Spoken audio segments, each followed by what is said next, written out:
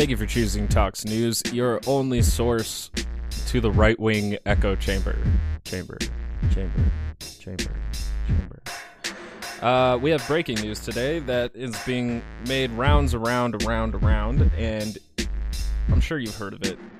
The guilty verdict of Derek Chauvin. But in case you missed it, here's a brief clip.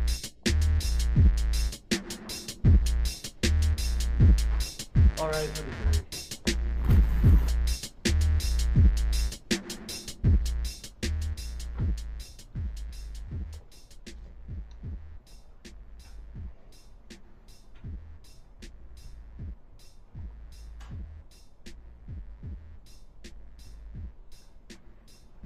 All right, please be seated.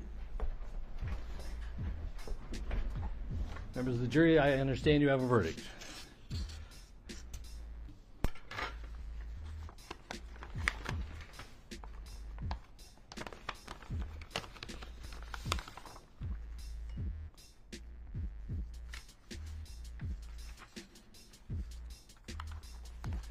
Members of the jury, I will now read the verdicts as they will appear in the permanent records of the 4th Judicial District. State of Minnesota, County of Hennepin, District Court, 4th Judicial District. State of Minnesota Plaintiff versus Derek Michael Chauvin, Defendant. Verdict, Count 1. Court File Number 27, CR 20-12646. We, the jury, in the above entitled matter as to Count 1, unintentional second-degree murder while committing a felony, find the defendant guilty. This verdict agreed to this 20th day of April 2021 at 1:44 p.m. Signed, juror foreperson, juror number 19. Same caption, verdict count 2. We, the jury, in the above entitled matter as to count 2, third-degree murder, perpetrating an eminently dangerous act, find the defendant guilty. This verdict agreed to this 20th day of April 2021 at 1:45 p.m. Signed by jury foreperson, juror number 19. Same caption, verdict count 3. We, the jury, in the above entitled matter as to count 3, second-degree manslaughter, culpable negligence, creating an unreasonable risk, find the defendant guilty. This verdict agreed to this 20th day of April 2021 at 1:45 p.m. Jury foreperson 019. Members of the jury, I'm now going to ask you individually if these are your true and correct verdicts. Please respond. Yep. And so it goes. And with that, breaking news just flooded the interwebs everywhere with right-wing takes. And so that's what these segments are going to be today. Forgive me, it may be a bit of a longer episode than usual. We have the big four. We're going to begin with Ben Shapiro at the Daily Wire on his take. And then we're going to get Tucker Carlson's, one of his takes. Apparently he has a few already, but we're going to get one. And then we have Sean Hannity with a much longer segment surrounding it, mostly about, the repercussions or consequences of this verdict. And then we have a bit from Tim Pool's podcast, I guess, or his live stream show. I'm not going to play the entirety of that because he didn't clip it, but I think at the beginning he gets into it with his guest, so we'll probably just get a little analysis from that and then dip on out. But before I forget, of course, we begin with the POA.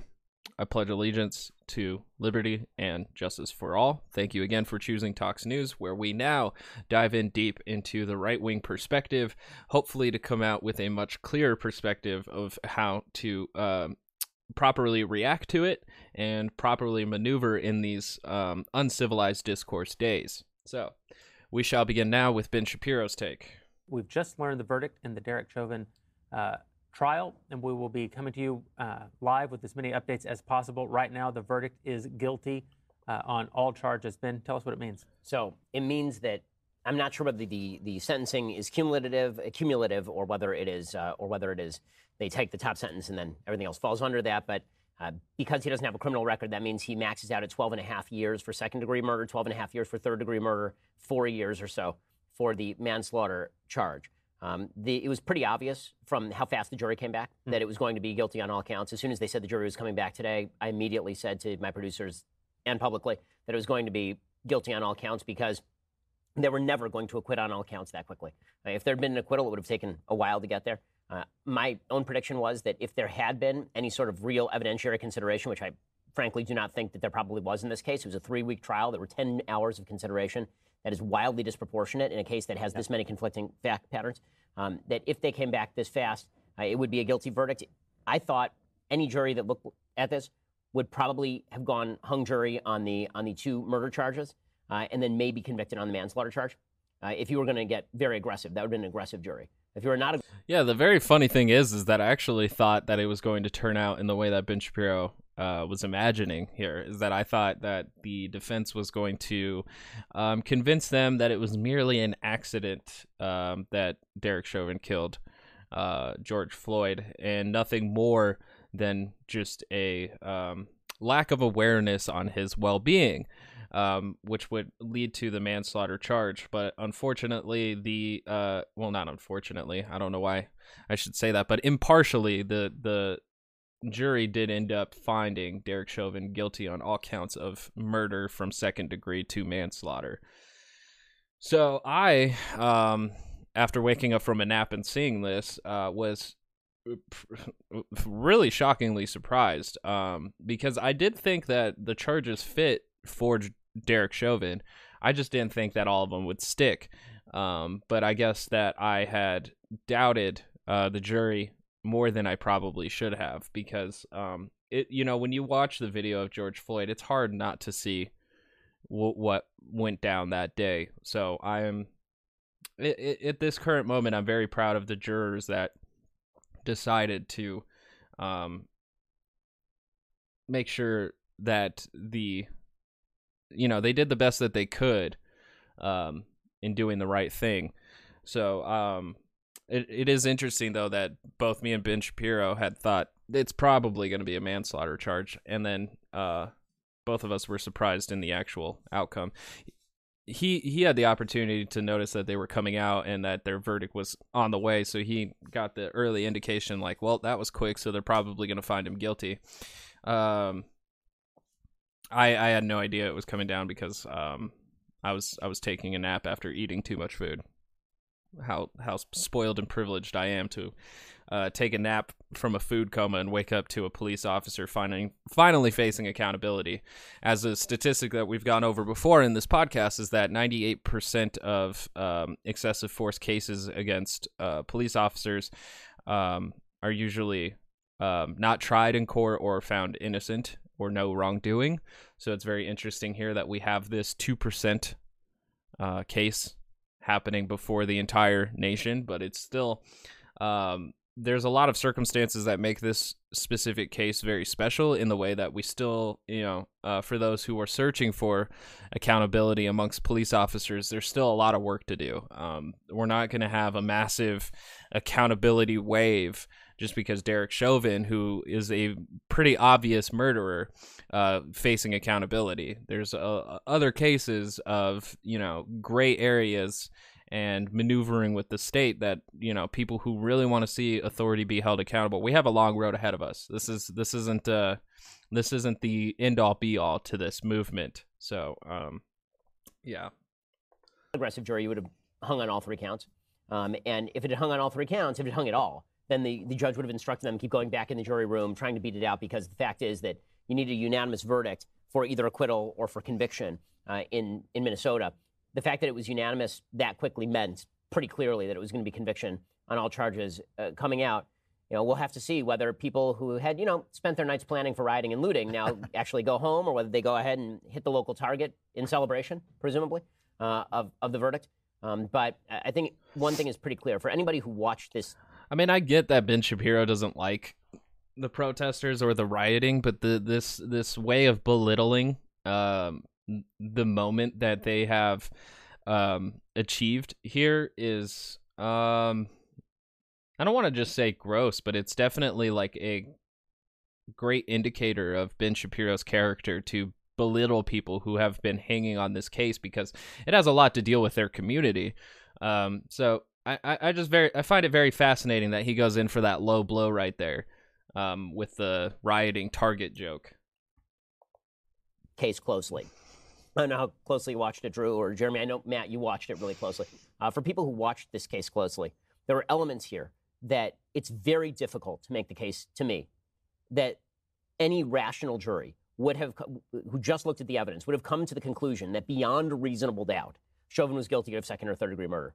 This just did not fulfill the elements. The third degree murder charge particularly. Well, the thing is, though, is that you would have to ignore the expert witnesses to which Eric Nelson wanted you to ignore, which, like, one of the ones that I know for sure he wanted the jury to truly question their testimony was Dr. Martin Tobin, who was the physiologist who had come in. He was one of the medical, experts that he wanted their account dismissed. And then there was another one, a woman that they had testify the day after Dr. Tobin. I can't remember her name. I can't remember if it was Peterson or Dr. Thomas. I think it was Dr. Thomas. Both of theirs basically highlighted the fact that, like, the interaction with the cops was the biggest, if not the only contributing factor to the death of George Floyd.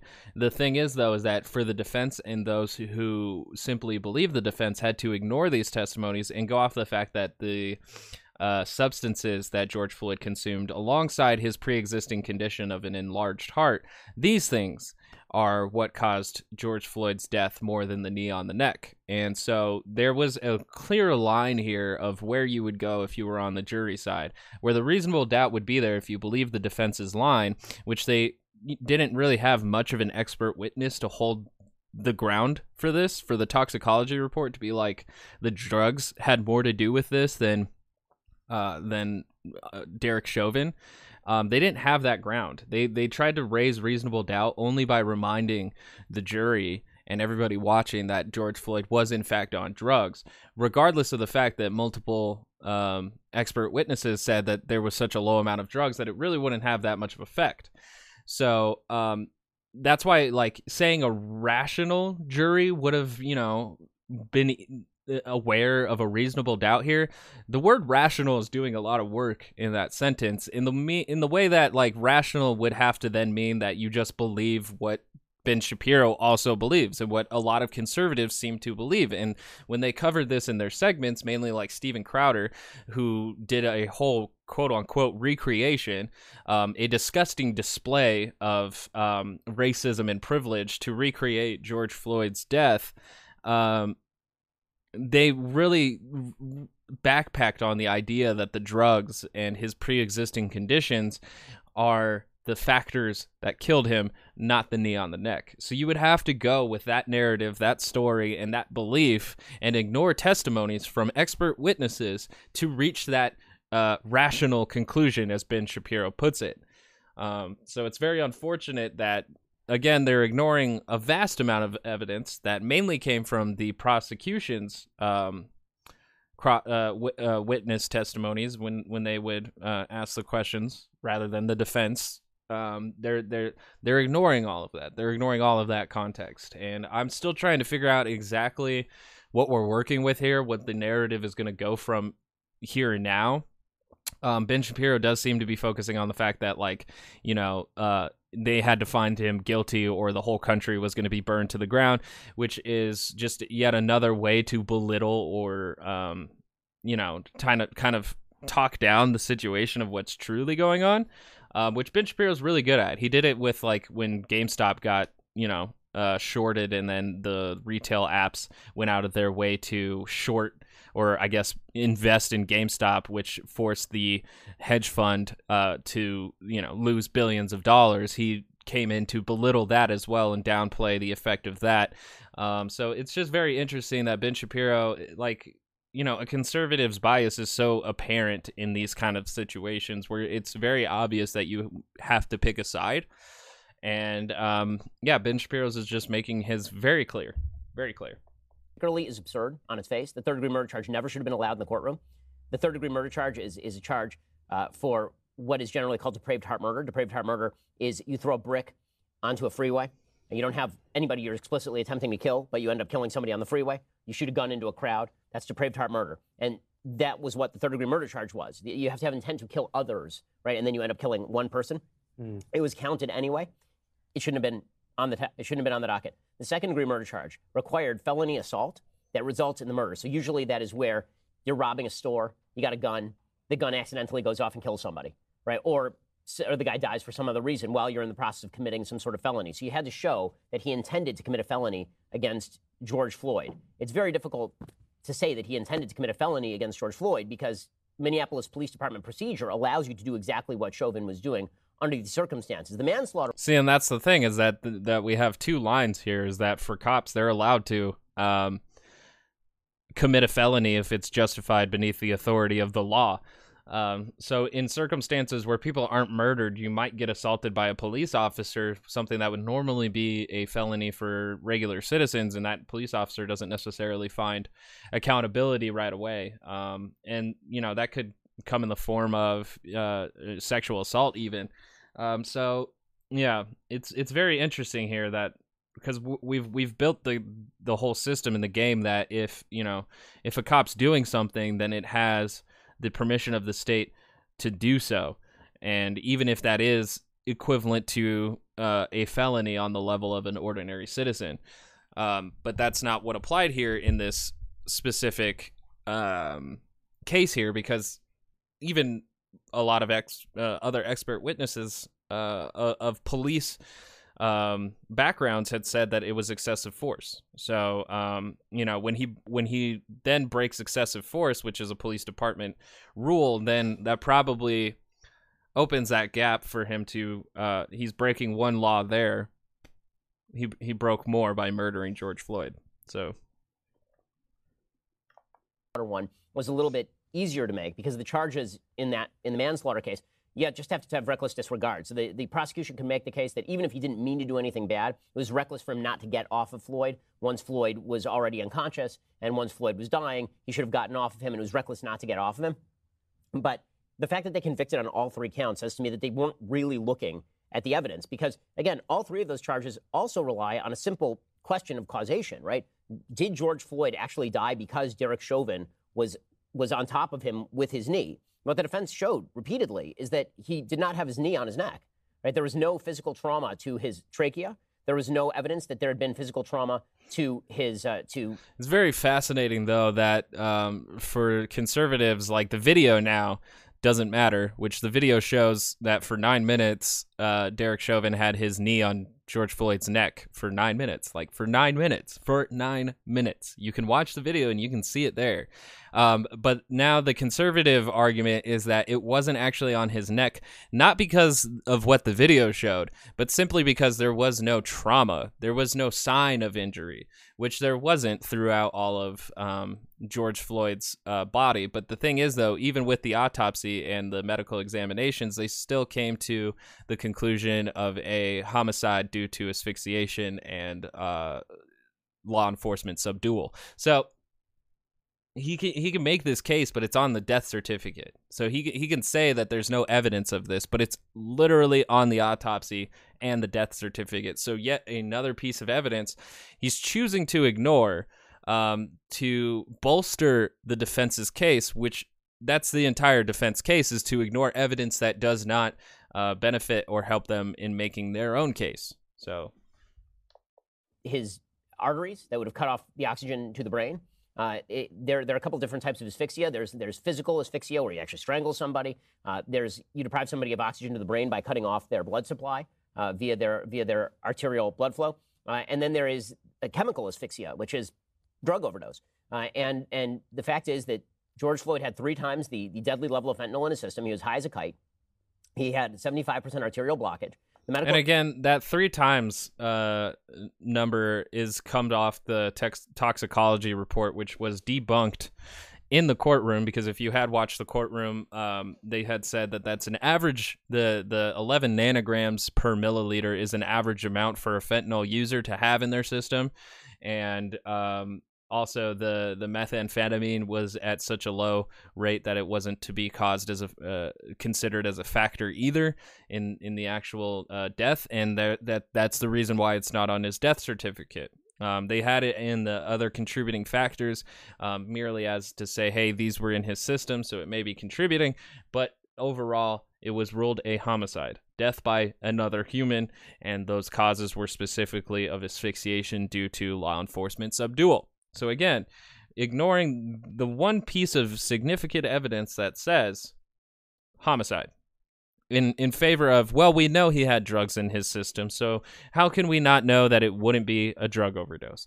Well, they would know from the autopsy, because an asphyxiation from drug overdose has different signs in the body and in the organs than a death of lack of oxygen flow from somebody sitting on your neck.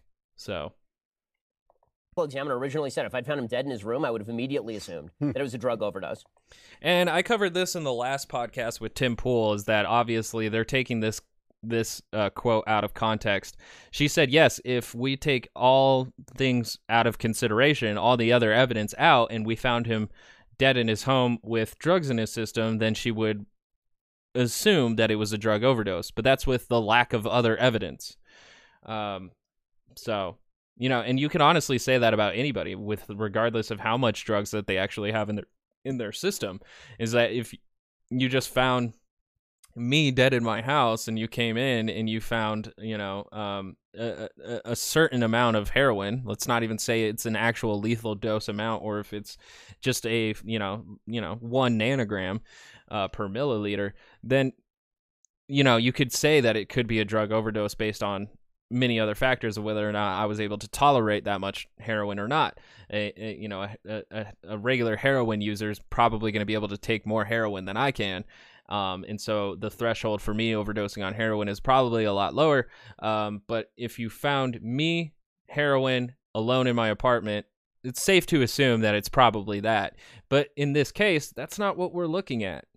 That's not the only factor here that we're looking at, and they went over that with the expert witnesses, which, again, they chose to take that one clip out of context, ignore other evidence, and this is how they're proceeding with moving on this narrative, which I find very interesting. There's, like, no real concern of coming to the truth. The only reason that this became a national issue is because of the tape, which on its face, when everybody first saw it, looks really ugly, because it turns out that a lot of policing looks really ugly. And then when you get all of the lead up, at the very least, you don't have to say that you love what Chauvin did. You don't have to say that Chauvin acted appropriately. You don't have to say any of that stuff. What you do have to say is to not even believe that there's reasonable doubt on the murder charges. On the murder charges, where you would have to have intent, that suggests to me that this was far less about the actual facts of the case and far more about all of the hubbub surrounding the case.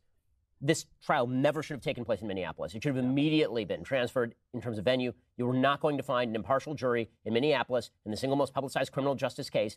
I always think it's weird, too, to, like, think that jurors need to be absolutely impartial, especially when they are the peers of the community. It's very weird that we've, like, required this of jurors to be absolutely impartial to every case that comes across there when they're selected for a jury, which I think is nearly almost impossible, because you're going to have some kind of bias affecting some kind of decision, whether it's your conservatism, your liberalism, your racism, your anti-racism. You know, everybody sits somewhere on these spectrums of all these things, and it's very rare to find a completely impartial human being who doesn't care about racism and who also isn't anti-racist, or vice versa, who, you know, doesn't care about anti-racism but is also racist. So it's just like, it's very weird that we, like, require our juries to be absolutely impartial, especially when, you know, it's written, I'm pretty sure, in our constitutions that crimes are supposed to be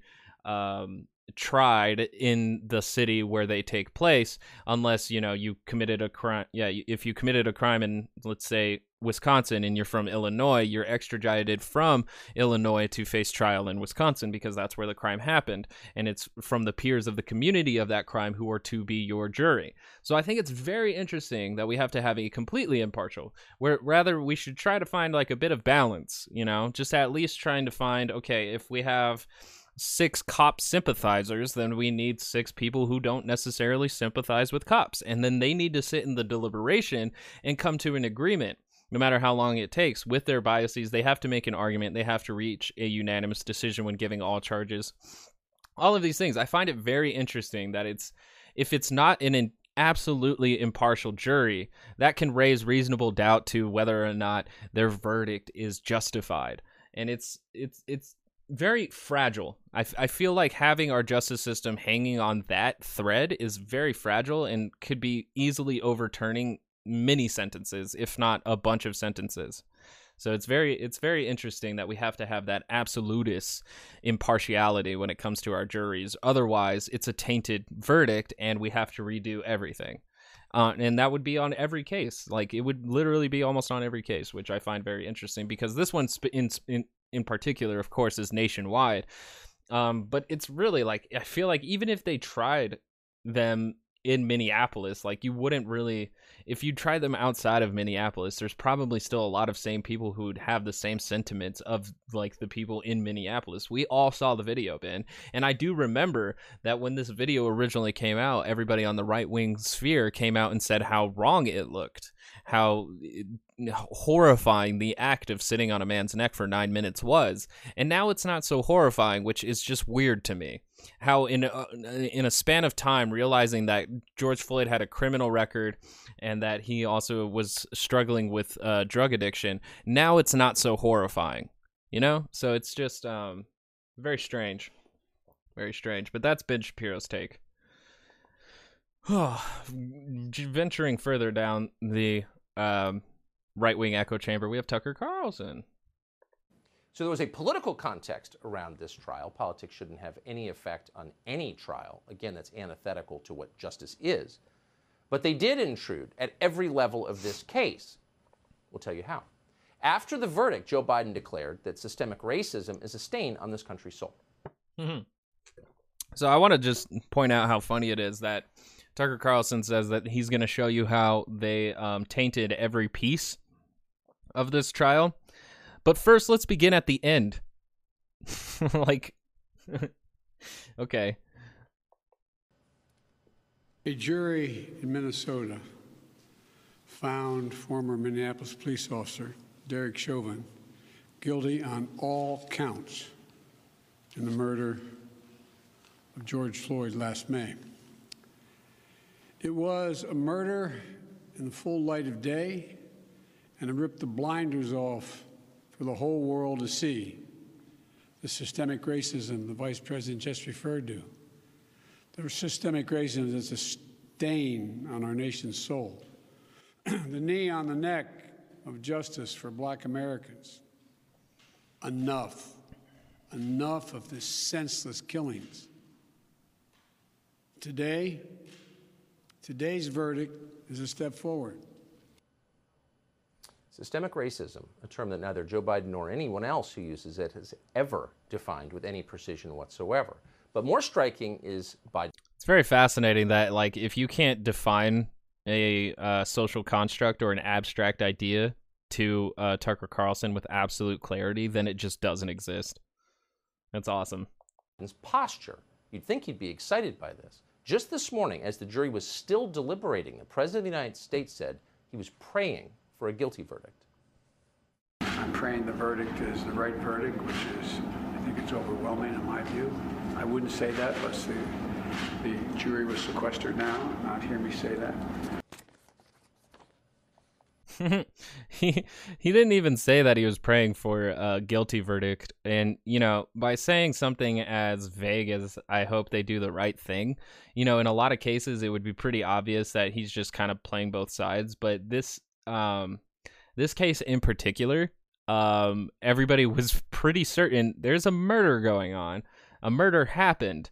And so, like, you know, I'm not going to say Joe Biden was just pandering, but I do think it was a bit of that, especially with the vagueness. But to say I was praying for the right thing to happen, that's not necessarily coming out and outright saying I want a guilty verdict. Anybody could say that at any point. Like,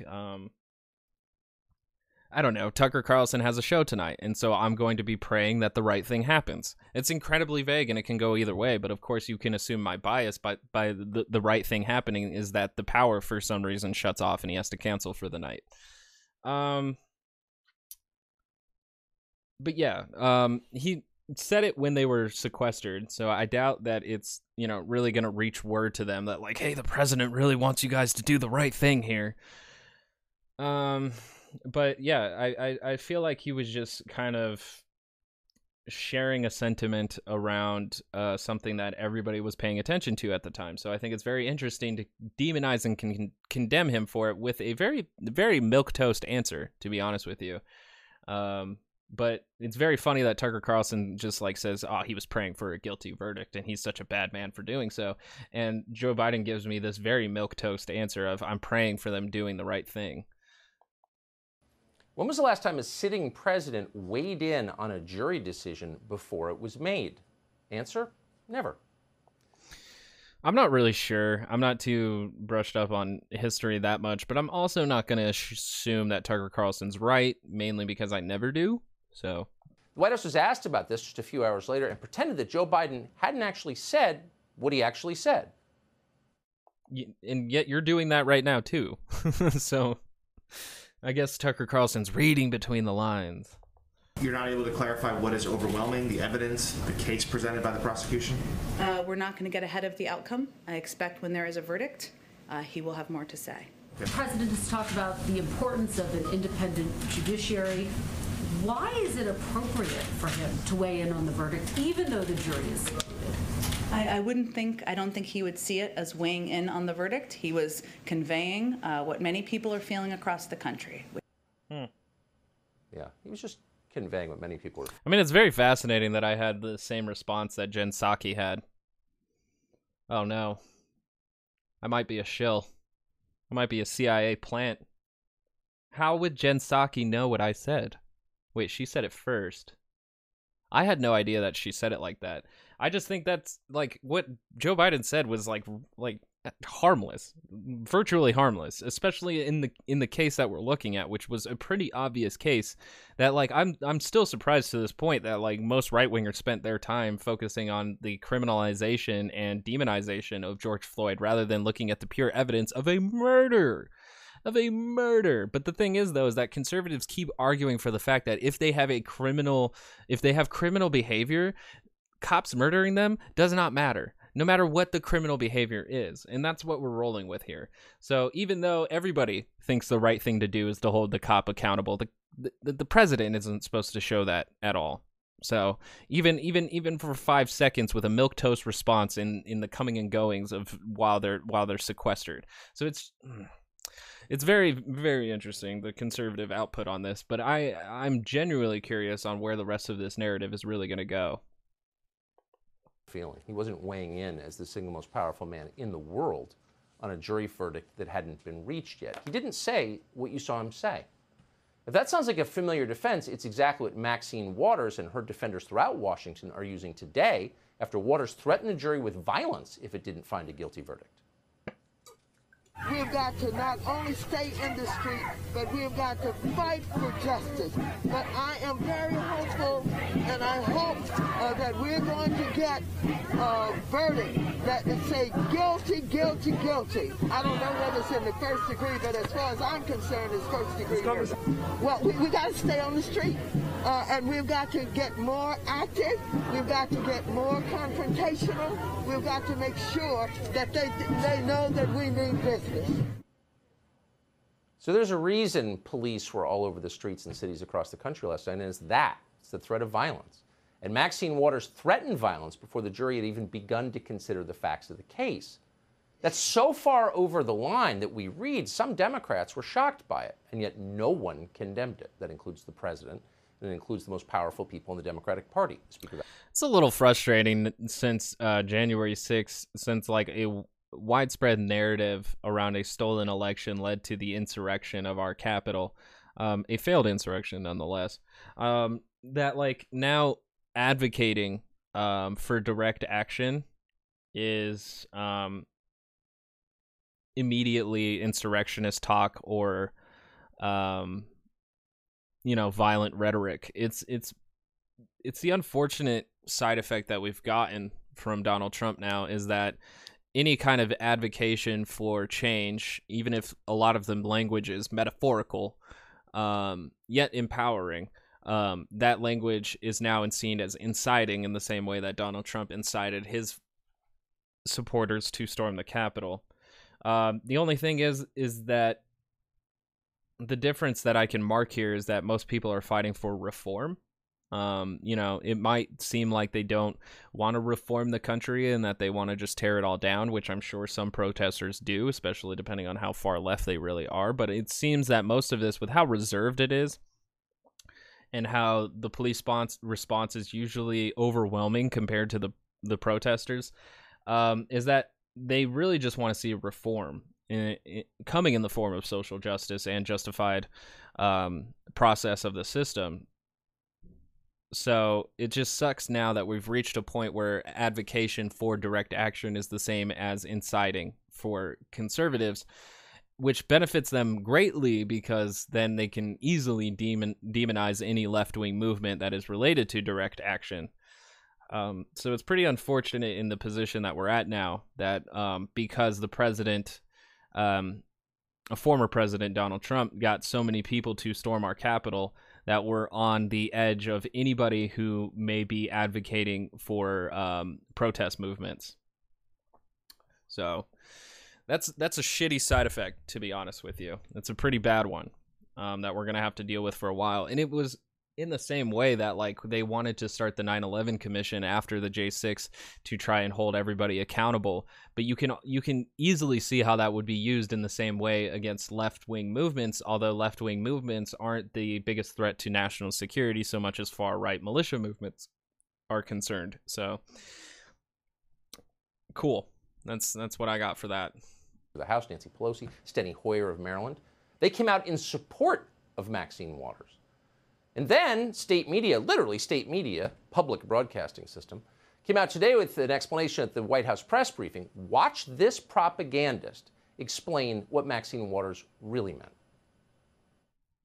Representative Waters, as you said, clarified. She said, my actual words don't matter. I wonder why the White House isn't also coming to the defense of Representative Waters, given the fact that she's now facing an onslaught of attacks, especially by, I would say, Republicans. I wonder why the White House isn't saying, we back what she said about being confrontational. She was obviously not threatening violence. There are civil rights leaders that are saying that's what civil rights is to be confrontational, to be active. Well, she also clarified her own remarks, Amish, and I think that's the most powerful piece to point to.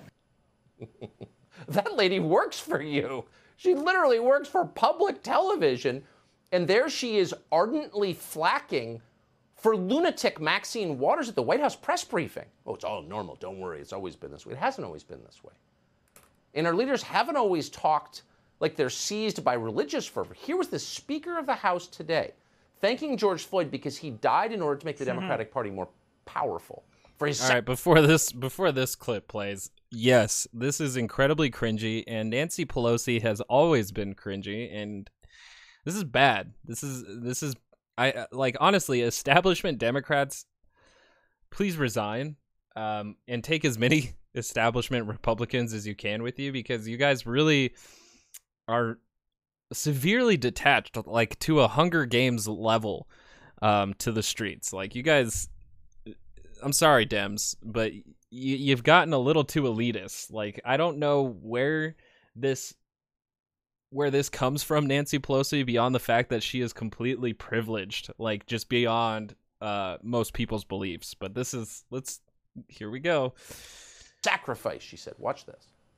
Thank you, George Floyd, for sacrificing your life for justice. Because of you, and because of thousands, millions of people around the world who came out for justice, your name will always be synonymous with justice. Unless we can change the law, this will be an episode.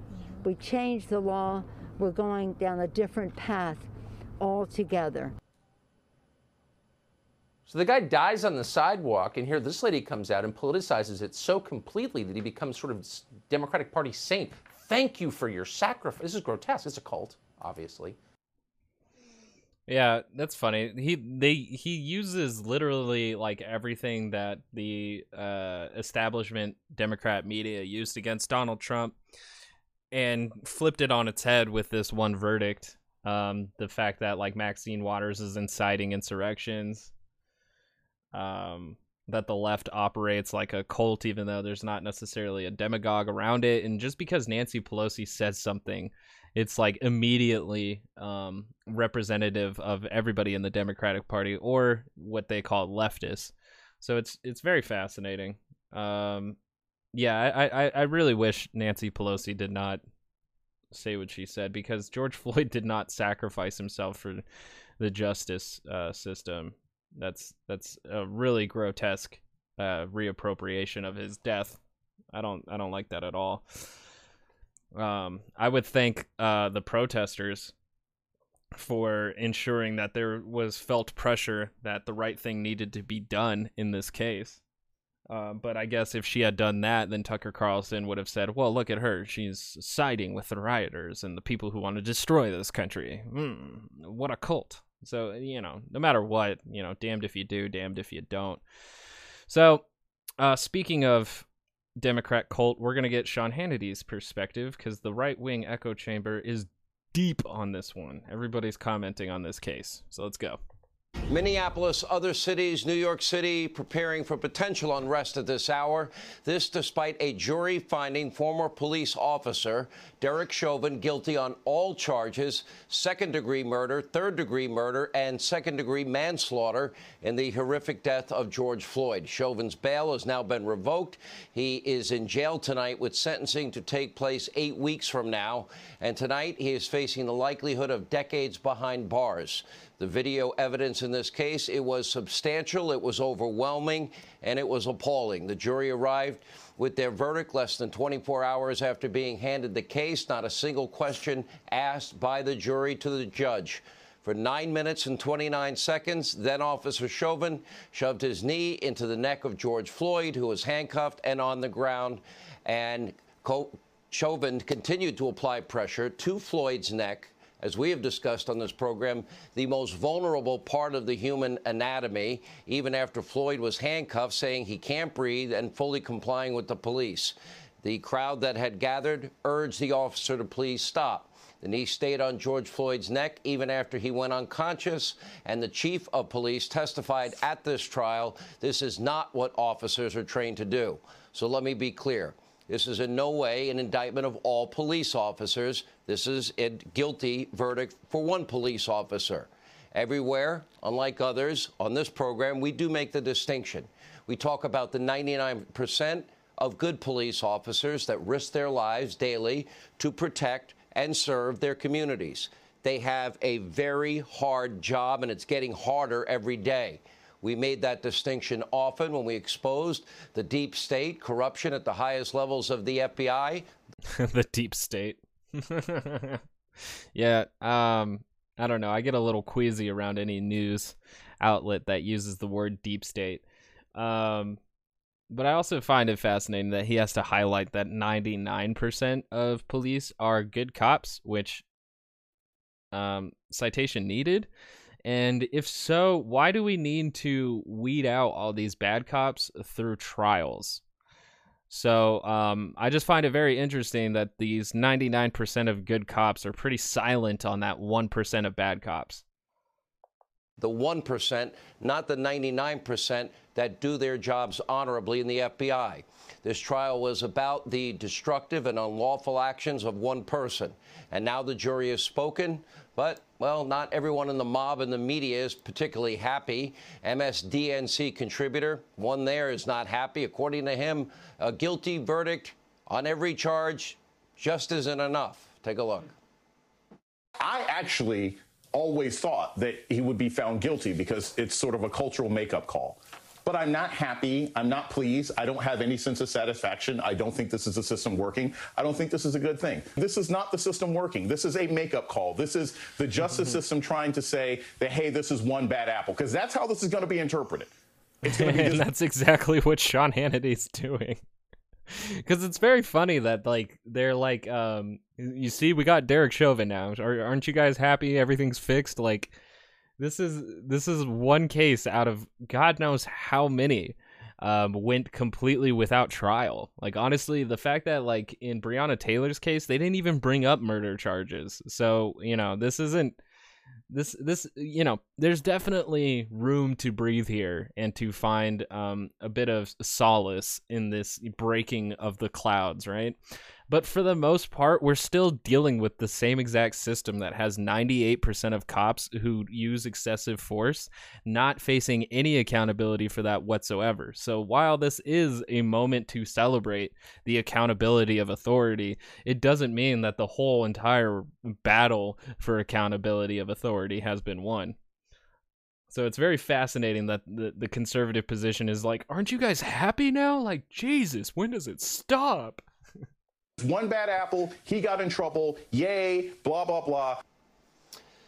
Reckless, irresponsible rhetoric, but predictable. The jury found that the officer was guilty on every single charge. According to Johnson, only a radical reform will bring about true justice. Will radical reform defund the police, dismantle the entire police, dismantle our entire system? How do you think that's going to work out in the end? Congresswoman Ocasio. It's very fascinating, too, that I feel like I bring this up all the time, but like conservatives are just afraid of the R word and the S word. And so like radical and socialist are just these two words that are like immediate hot buttons, like immediate taboo initiated. It's very funny to me. Like as soon as they hear the word radical, they're like, oh no, I have to oppose that. When radical just merely means big change, it's a word, a harmless word that exists in the dictionary. I'm saying it now and you're still alive. It's a word that means that we have to do something bigger than what we've done before. And that means a lot because since the 90s, at least since Rodney King, they've talked about police reform. And since the 90s of Rodney King, we got George Floyd, Breonna Taylor, Elijah McClain, Tamir Rice, Philando Castile, say their names. So, like, obviously, the incremental reforms that we've been doing since Rodney King have not been enough. So we need something more, dare I say it, radical. And that's not something to be afraid of. Like, that means that we're heading into territory that, most Americans should be proud of, which is innovation. Experimentation, trying to figure out how we can have a society with much more peaceful law and order than just the law and order we've been dealing with. So it's very fascinating. As soon as that word comes out, they're like, oh God.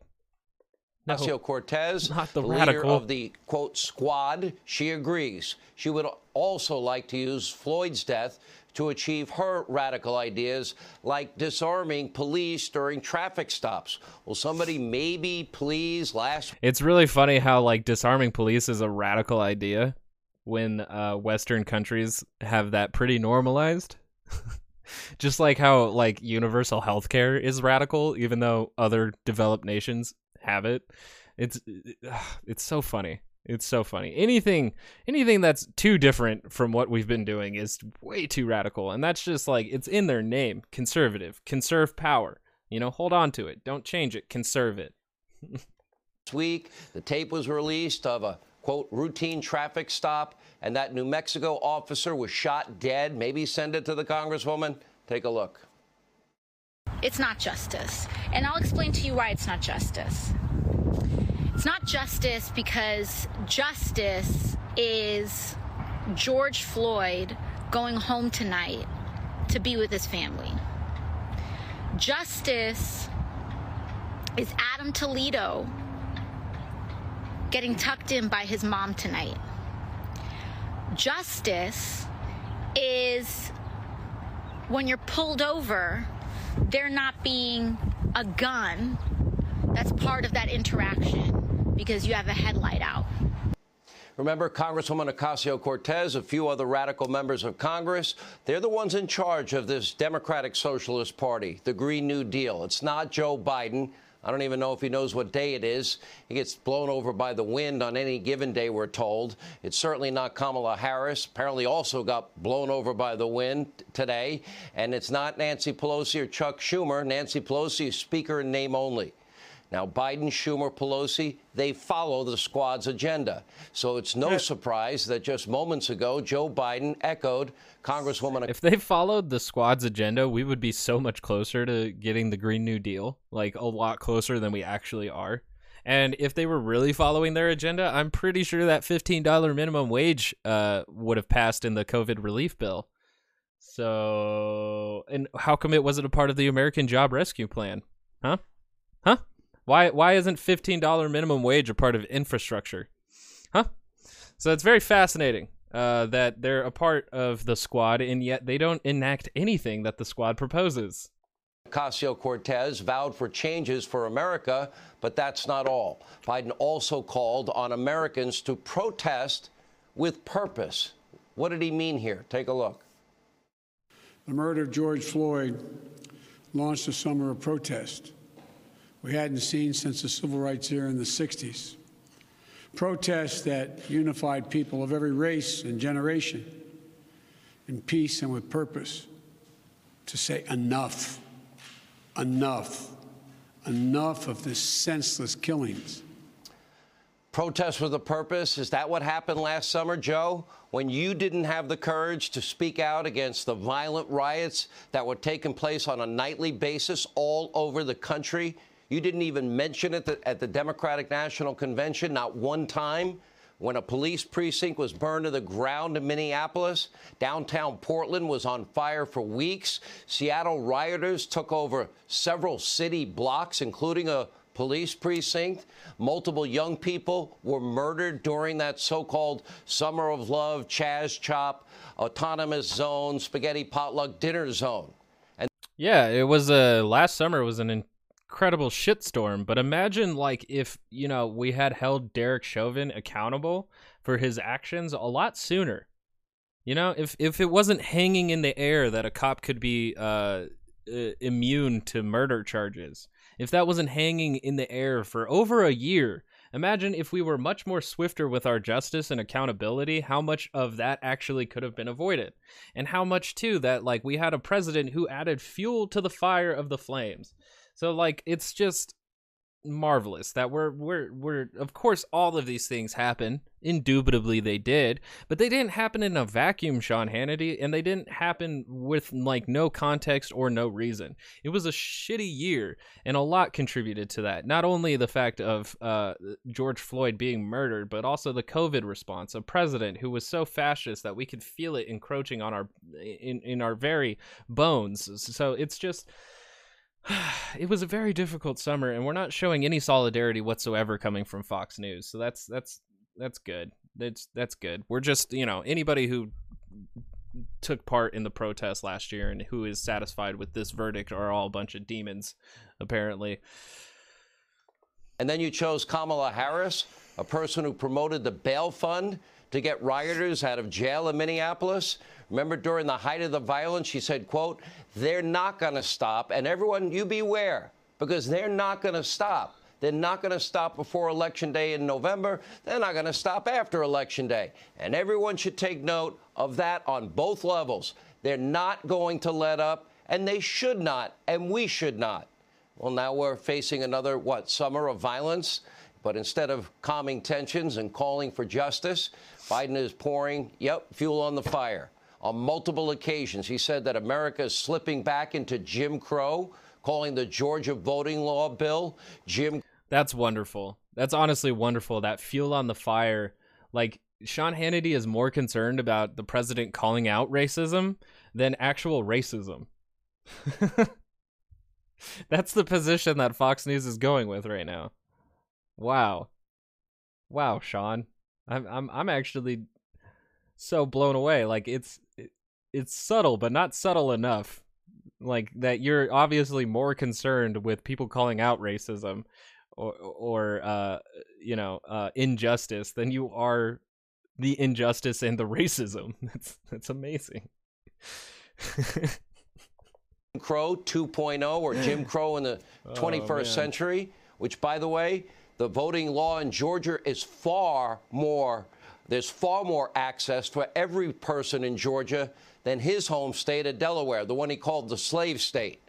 As a matter of fact, for 50 years, he never lifted a finger to make voting more accessible in the state of Delaware. 17 days early in-person voting. I don't know. I'm not too familiar with Delaware's voting laws, but Georgia's voting laws, a bit of it is racist, but most of it's undemocratic. I think like solely focusing on just the racism definitely gets like a certain demographic more outraged than others. Those who are sympathetic to the racism, of course, are going to be just as outraged. But I think focusing in on how restricting voting access and just kind of clamping down with more voter suppression, while it is racist, it's also incredibly anti-democratic. So I feel like if we're going to convince the people who are racist, because you're not going to convince people who are racist to oppose racist policies, they're gonna support it because it's racist and they're racist. So rather than that, focus in on how it might be, because it's still racist. I don't think we should fuck around with these reductionisms where if I say it's just anti-democratic that we should ignore the racism part. We shouldn't.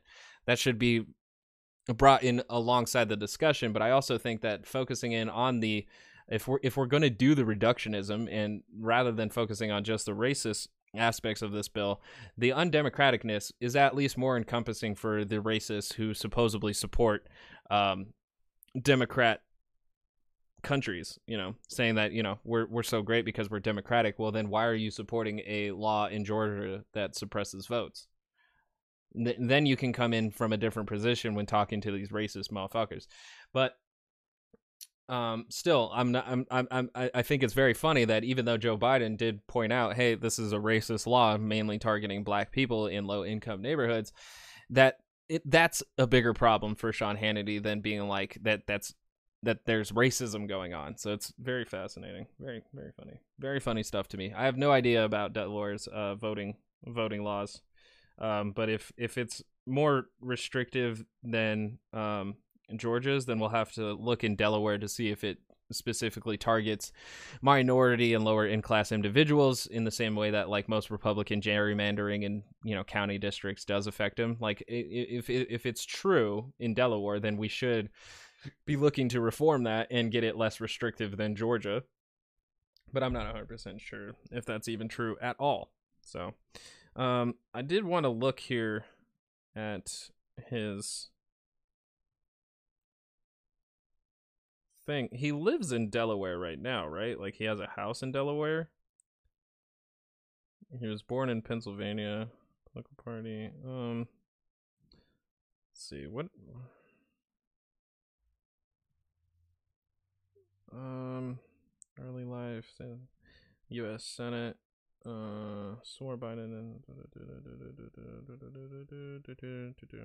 So he was a senator for Delaware. It's also weird too because like he wasn't senator of Delaware the entire like 40 years of his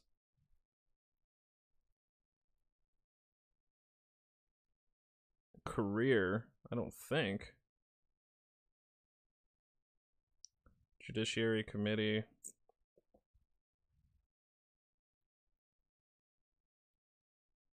Jesus. He was reelected. He was elected in 1972 and then reelected in 78, 84, 90, 96, 2002, and 2008. So actually, yeah, he he actually has a lot to do with No, he really doesn't, because Joe Biden in the Senate doesn't vote on state legislatures. He votes merely, he represents in Washington, D.C. So it is actually a little bit ridiculous to expect Joe Biden to fix anything in Delaware other than represent them in the Senate. So that's pretty funny. I should have just acknowledged that early on, and that's a dumb argument to make, Sean Hannity. But it's the same thing that like fucking Trump would make all the time, is that like Joe Biden's been in government for 40 years, and how come he hasn't fixed any of our problems? It's like, is he the only guy in the government? And at some point, did we just grant totalitarianism to Joe Biden while he was in the Senate? Like, what are we talking about? So it's the same argument. It's the same one. I don't know why that's dumb. We need to move on. We need to move. Voting in Georgia, none in Delaware. 0 drop boxes in Delaware. But, yeah, in Georgia, they have a box in every precinct. And by the way, both states require voter ID. So they limited the amount of drop boxes in Georgia. So just because there's one per county doesn't mean that's really accessible to everybody in the county, especially if you're reducing the amount that were originally in those counties. So that would be considered, you guessed it, voter suppression. Reducing the amount of voter drop boxes in a county is voter suppression. That's That's it. That's that. And if Delaware is truly in this position, then I hope the citizens of Delaware are well aware of this and move and pressure their politicians to have better voting laws. We're not going to hold Joe Biden accountable for this just because he's a mouthpiece to the Georgia law, which of course the Georgia law is trending politically. It's in everybody's consciousness, but it's so brazen in the things that it wanted to do. So like, yeah, no, this is a dumb argument. Let's move. How's that Jim Crow 2.0? It's this kind of reckless, irresponsible rhetoric from politicians that divides this country. By the way, this is a bill that standardizes drop boxes and mail-in voting, and both states require voter ID on absentee ballots. In order to score cheap political points, Joe Biden brings up Jim Crow 2.0. Democrats now believe that they can win votes by what? Vilifying America? This is not a perfect country. We've said that many times. But through our history, we have our system of justice. We have a constitution. Our founders, our framers, they put in place a system to right wrongs and correct injustices. And Americans have proven to do so over and over again.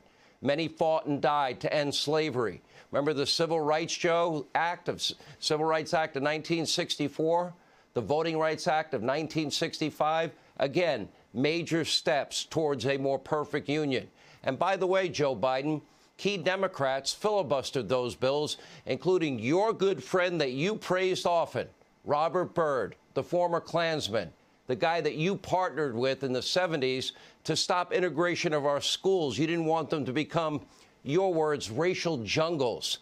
And tonight, Joe Biden said that we need to confront racial disparities. Wasn't he the author of the '94 crime bill?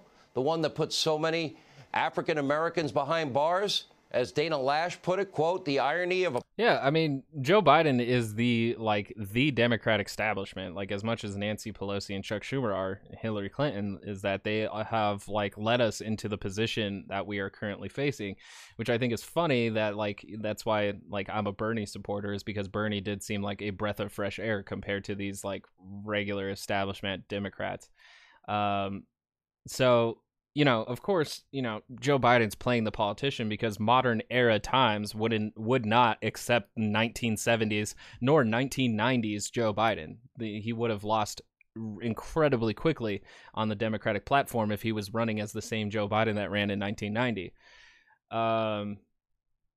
So yeah, this is just politicians being politicians. I definitely think that, as long as he's somewhat doing the right thing now, there's no point of criticizing him for his past in general. But the thing is, though, is that at least we're aware of his past and know that Joe Biden is just the moderate establishment Democrat that we know him to be. And we can hold him accountable in those regards. But highlighting this as some kind of gotcha hypocrisy doesn't really... I don't know. It doesn't do much except for continually pigeonholing Fox News viewers into the same pigeonhole that they've been in, which is anti-Democrat reactionary policy. That's all it is. So, a politician who championed segregation and authored the crime bill now lecturing on systemic racism is pretty something. Well, I mean, if he's also one of the champions of segregation and authoring the crime bill and is well aware of how the system can be used systematically for racist purposes, Joe Biden would probably be one of the top people to actually point it out if he's doing it from an authentic place. And I'm going to question whether or not it's authentic throughout the rest of his presidency, because as I know from politicians is that they have a specific public appearance that has to be maintained in order for them to operate. So, meanwhile, in a very bizarre speech over in the House, Nancy Pelosi essentially thanked George Floyd for what? For taking one for the team? Are you kidding me? Watch this. Thank you, George Floyd, for sacrificing your life for justice, for being there to call out to your mom. How heartbreaking was that? Yeah, call what out are you for your doing? Mom. I can't breathe. But because of you and because of thousands, millions of people around the world who came out for justice, your name will always be synonymous with justice. Speaker Pelosi, George Floyd was killed, And by the way, today's guilty verdict was put in jeopardy by one of your own colleagues. Prior to the verdict, many on the left seemingly trying to influence this jury's decision. This morning, Joe Biden announced that he was praying the jury would do the right thing and deliver the right verdict. He even called the family of George Floyd while the jury was out deliberating. Meanwhile, Congresswoman Maxine Waters was busy lobbing threats of violence, encouraging more confrontational riots if Chauvin wasn't found guilty on all 3 counts. Watch this. I hope that we're going to get a verdict that say guilty, guilty, guilty. And if we don't, we cannot go away. And not just manslaughter, right? I mean... Oh, no, not manslaughter. No.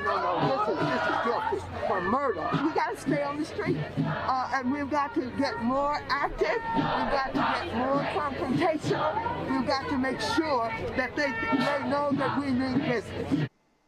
And keep in mind that Maxine Waters has broadly vilified police for years, yet according to the Daily Wire, she requested police protection, how ironic, for her trip to Minnesota.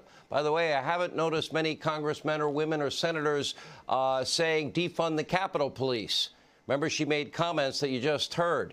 Even Judge Peter Cahill, who's presiding over the Chauvin trial, called her rhetoric abhorrent and said that Maxine Waters' statements could be used by the defense as grounds for a future appeal. Watch this.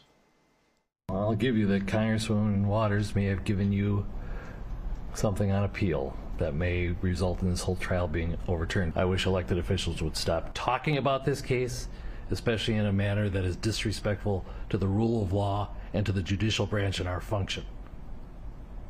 I think if they want to give their opinions, they should do so in a respectful and in a manner that is consistent with their oath to the Constitution, to respect a co-equal branch of government. Their failure to do so, I think, is abhorrent.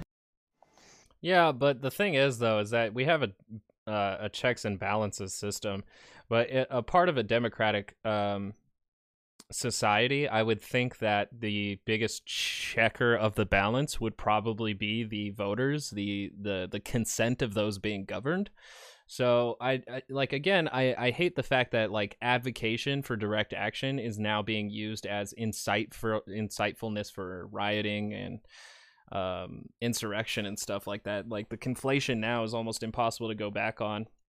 But it is unfortunate now that there is enough fervor from Maxine Waters' words to give Derek Chauvin the room for an appeal. Although, like, that's, I think I said it in the previous podcast with Tim Pool, is that they're like the right-wing media is moving towards the narrative that if the jury felt pressured by the citizenry or the rest of the country to find Derek Chauvin guilty, or else the country would burn or Minneapolis would burn. Not sure, like, I mean, they could ask the jurors, you know, go through the process of seeing that if that's how their verdict was come to, but even so, I don't think that's what happened, and it's just unfortunate that that's going to be the narrative that's going to be pushed, is that the jury was pressured and that there wasn't rational thought going into this verdict. So it's very unfortunate that Maxine Waters, she's kind of the tool, not sure if willingly or unwillingly, but she's the tool of the right wing now to try and overturn the results of Derek Chauvin's trial. And we'll see if that develops any further, whether or not an appeal will be accepted or not, but that's pretty unfortunate. Now, according to Harvard law professor Alan Dershowitz, what Maxine Waters did, coupled with the judge refusing to sequester the jury, could lead to the U.S. Supreme Court ultimately reversing this conviction. Now, time will tell if Dershowitz is right, but of course, it's grounds for an appeal, as the judge just said. A sitting member of Congress calling on people to take to the streets and get confrontational if she didn't get her desired verdict. So where are all the Democrats? Months ago, they were the ones that were obsessed with the term insurrection and deeply concerned, they said, about law and order. Where are they tonight? We can call them, I guess, the Insurrectionist Caucus. the ones that were silent all last summer when rioting was breaking out all over the country. What, it's only insurrection or rioting if they can use it against Donald Trump and Republicans as a political wedge? It's only insurrection if it's in an attempt to overthrow government or a governmental institution, and which they tried to do. The January 6th riot insurrection was an attempt to overthrow the Congress, and it was fortunately it was disorganized, decentralized, and ultimately failed. But it wasn't an attempt to overturn the election, which is a democratic institution within this country. So, calling anything an insurrection because it goes against the powers that be is a really dangerous place to play in this whole game, because honestly, as soon as authoritarian fascism does rise in this country, it'll be much easier to quell protest and left-wing or even First Amendment movements, because everything's an insurrection now at this point. So yeah, that sucks. Virtually no one on the left is condemning Waters' remarks. No one. And by the way, this is not the first time. Maxine Waters has called for violence numerous times. It's not even close. You likely remember some of these great moments. You need to respect the chair and shut your mouth. You see anybody from that... That's a call for violence, is telling someone to shut their mouth. Cabinet, in a restaurant, in a department store, at a gasoline station. You get out and you create a crowd. And you push back on them. And you tell them they're not welcome. The people are going to turn. I like how calling for people to get a crowd is a call for violence, even though, like, if you get a crowd that's like more witnesses, that's funny. But this is what I'm saying, is that advocation towards direct action is being completely vilified. And so, like, anybody that is going to hold political office can no longer be advocates for movements. So that's cool. This is a new development that we're going into, coinciding the fact that every protest is now an insurrection. Turn on them. They're going to protest. They're going to absolutely harass them until they decide that they're going to tell the president, no, I can't hang with you. I did not threaten his constituents, his supporters. I do that all the time, but I didn't do it that time. This is a bunch of scumbags. That's what they are. And with this kind of inspiration, I will go and take Trump out tonight. I will go and take Trump out tonight. Get in their faces at the grocery. We remember Maxine Waters' assassination attempt on Donald Trump in 2017, don't we? That's when that clip was from October 13, 2017. So, yeah. Grocery store, create a crowd and go after them. They're not wanted anywhere, anytime anymore. Waters, Ocasio-Cortez, the rest of the squad, they now run the Democratic Party. They're in charge. Schumer, Pelosi, Biden are deathly afraid of them. And now they're on a mission to not only defund the police, but now dismantle and eliminate the police in America. But we know what happens when police are defunded, don't we? Or they're forced to pull back or afraid to do their job. Look at these numbers. You should pay attention. In the city of Atlanta, my old hometown, murder is up 58%. He's focusing on numbers that would make people afraid of changing the police department. I just want to highlight that. New York City, murder is up 40%. Even defunding efforts in Milwaukee, guess what? Homicides there went up a whopping 97%. In Chicago, murders this year alone are up 33% over last year's record increase. We've been scrolling the names of murder victims, shooting victims in Chicago for years. When Biden was vice president, Obama's hometown, and he was president. We scrolled names you never heard of before. What about when George Bush was president, or when Dick Cheney was vice president, or when Trump was president? How come you've only been scrolling names since Obama was president or Joe Biden? Why is that? Why are those the only times? Begged for action. They didn't lift a finger in Obama's hometown. Can anyone tonight, can you name the latest round of murder victims in Chicago? Because there were 26 people shot this weekend, 5 are dead. a 7-year-old little... And it's still a very heavily policed area, and they have been for a while now. And a lot of studies had shown that police presence does not lead to a decline in crime. So the biggest link to crime is actually poverty. So we might want to go on a war on poverty before we go on the war on the poor. Little girl was murdered in a McDonald's drive-thru. Is anybody paying attention? Do you know her name tonight? Those are important lives, too. I wonder if he knows her name. What about the 103 policemen so far this year in this country that have died, most of them shot and killed in the line of duty? It's funny that he knows 103 cops have died, but does he know that 268 civilians? It's probably more than that now. But at the time of this recording, from my most recent knowledge, there's already been over 260 police-involved killings. So, yeah, this is the thing, is cherry-picking info so you can get a political agenda across, and it's in the political agenda here is conserve the status quo. Any reforms or any change are completely unacceptable, and so we have to make sure that our viewers know that these are the statistics that hold in their brain when anybody says defund the police or reform the police. Their lives matter too. Their families' lives matter. Make no mistake, when police are vilified, when they are defunded, when they're severely restricted, when they're dismantled, every American will suffer. That won't end well. We'll monitor the situation on the ground in Minneapolis all night. Yep.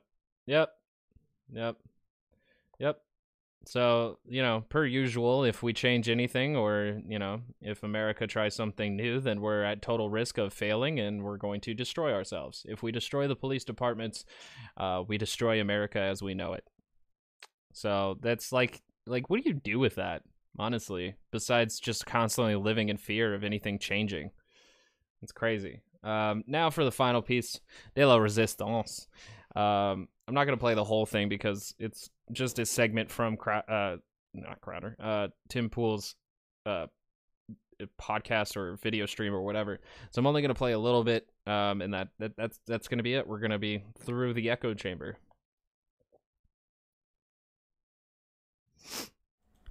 Derek Chauvin found guilty on every single count, or at least all the murder charges. When they announced the verdict was coming in, turned the TV on, I sat down, and we all sat in suspense waiting for them to make the announcement. And the judge came in and he read the verdict on the count of murder in the second degree, guilty, murder in the third degree, guilty, and manslaughter in the second degree, guilty. And I think a lot of people expected this because the verdict came back so soon. As soon as this verdict came out, we saw people in the streets, cheering, celebrating, and crying. Now they're marching already. I don't know if there's going to be riots. I think there likely still will be riots because all of the people are outside. That's all that really matters. A lot of people don't care about whether there's a verdict or not.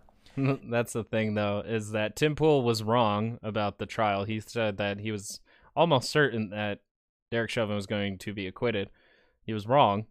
And then he predicted last night that there would be more riots. And guess what? He was wrong. There were no riots last night. And it's very funny to me, too, especially, I think, for sure in Minneapolis. I'm not sure how Ohio did. But I think it's very interesting that everybody said, no matter where the verdict goes, there's going to be riots. And then, there was no riot in Minneapolis last night because it's pretty obvious what verdict that they wanted to see, which was a cop being held accountable kind of verdict. So... And some of these organizations and activists are saying it's not justice. Obama said it's not justice. AOC said it's not justice. True justice would be if Floyd was still alive and the whole system has to be reformed. So these people are out marching. I think it's possible that eventually the police say you need to stop and go home. They say F you. They throw a brick. Boom, more riots. It's going to be particularly interesting to see how the public reacts when they realize that nothing will satiate the violence. We got a lot about this to talk about. There's a lot of stories. Maxine Water was defended by Democrats over her threats against the jury and incitement to insurrection. And we're going to have to break this down. And, man, it's going to get brutal. But we have a great guest today. We have former Trump staffer and current, I guess you're running for Congress in Illinois 16th, Catalina Lauf. Yeah. Want to introduce yourself real quick? Yes. Thanks so much for having me. I'm running for Congress in Illinois 16th District, former appointee to the Department of Commerce. And Midwestern girl. You are running against the infamous Adam Kinzinger. Yes, he was one of the 10 who voted to impeach President Trump, and is just all around a weak-kneed, backstabbing.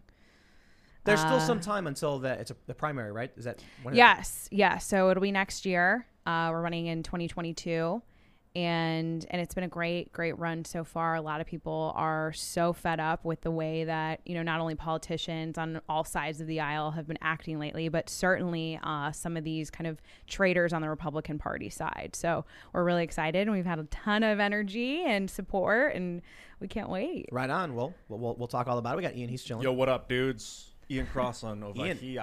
Ian was pissed. I was like, Ian, stop swearing. I was out of my mind. Yeah. Tim earlier was like, well, they already came to a verdict, and I was like, well, I guess he's innocent then. I guess they found him innocent. That was my only, because it was so fast. Yeah. But I guess getting him guilty on all equally is possible. It's just shocking. It's like Clown World. I would have been if it was. Well, we'll save it. Yeah. Because we're gonna go off. We got Lydia. She's pressing all the I'm buttons. also here. I'm so excited to have Catalina. She's just like freaking inspiring. She's about my age and she's making it happen. I'm excited. All right, before we get into the big story, we have a sponsor down. Still lock your doors and windows. VPN for only all discounts are guaranteed on your channel. VPN, check them out. Again, a bonus segment coming up after this show. Comes and goes in waves. So we set this up in the event. Keep the intro to a minimum because we are about to go off on this. Jury finds Derek Chauvin guilty of murder. No swearing. No swearing. I couldn't believe it. Dude. No, I could believe it. I absolutely could believe it. The jury was threatened. Maxine Waters threatened the jury. The rioters threatened the jury. And there are left-wing journalists right now saying the only reason we got this verdict is because we spent months out in the streets. And I'm like, they're even admitting it.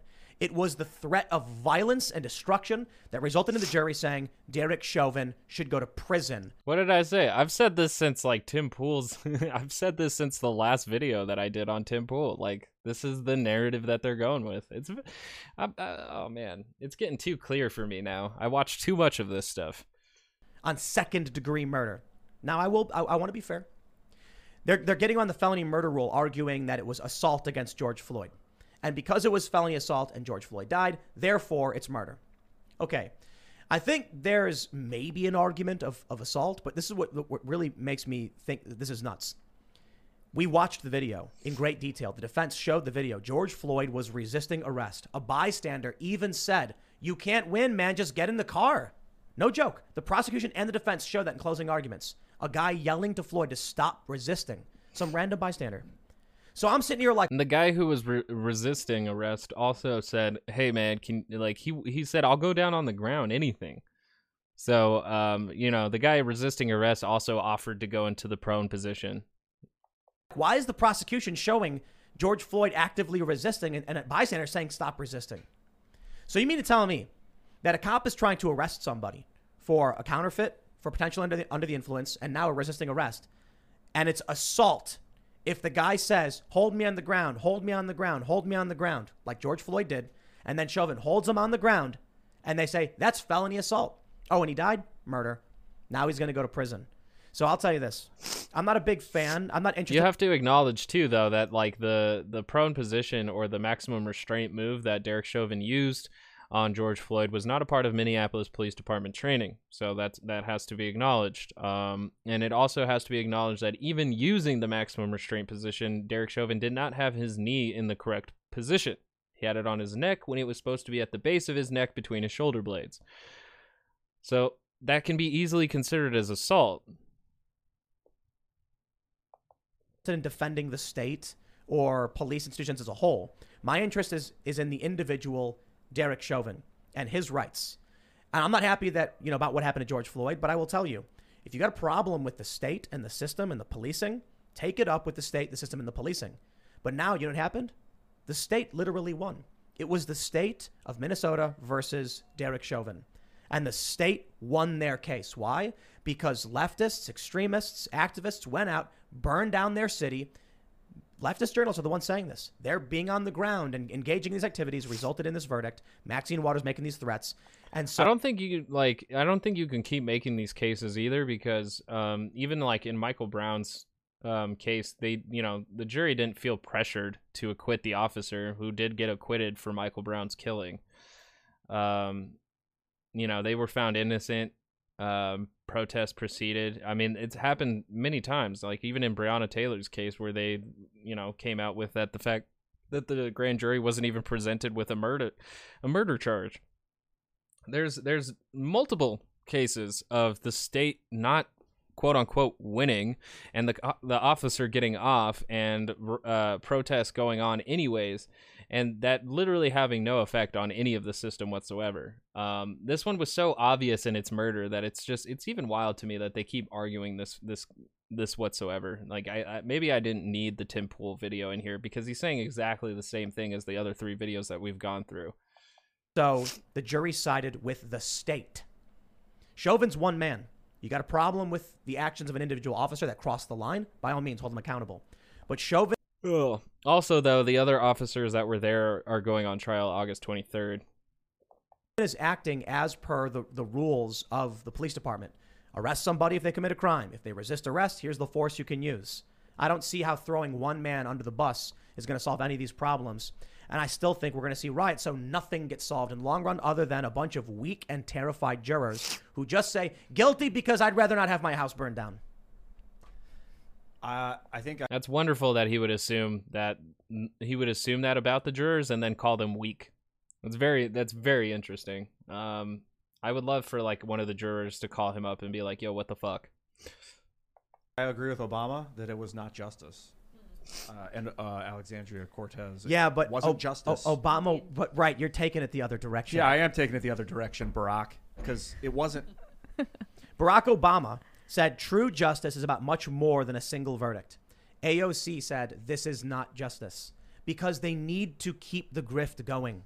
They need to always be angry. Well, think about everything that led up to. Yes and no, but the system needs to change. That's the true justice. The true outcome of all of this is for the system to change, not for one cop to face accountability out of hundreds of thousands. So that's dumb.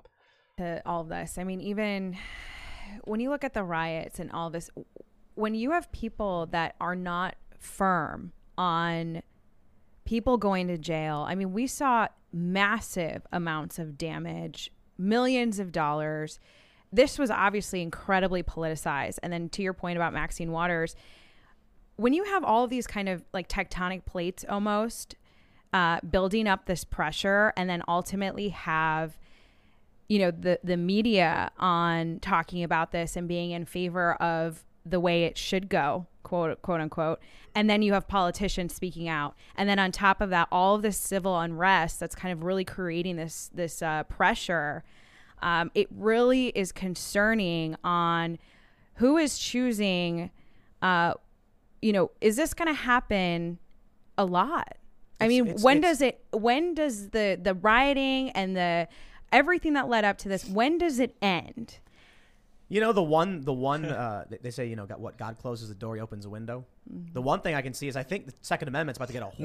Not the unarmed killing of American citizens. Not when does that end, but when does the rioting and the protesting end? That's again, showing what you're concerned of rather than what other people are concerned of speaks more to your character than anything else. Yes, property damage is bad and people shouldn't die at protests. People shouldn't die in the name of politics at all, but this is the world that we live in. But to be more concerned about the protests and the left-wing movements than actual deaths of American citizens at the hand of our law enforcement speaks more volumes of your character than actual character of this country. The protests and the rioting will stop when cops stop unjustifiably being the executioner in our streets. That's a good marker for me. I don't know about everybody else, but when cops stop feeling like they're immune to consequences, thus killing people rather than having them go to court, I would say we might see a bit more peace going on then.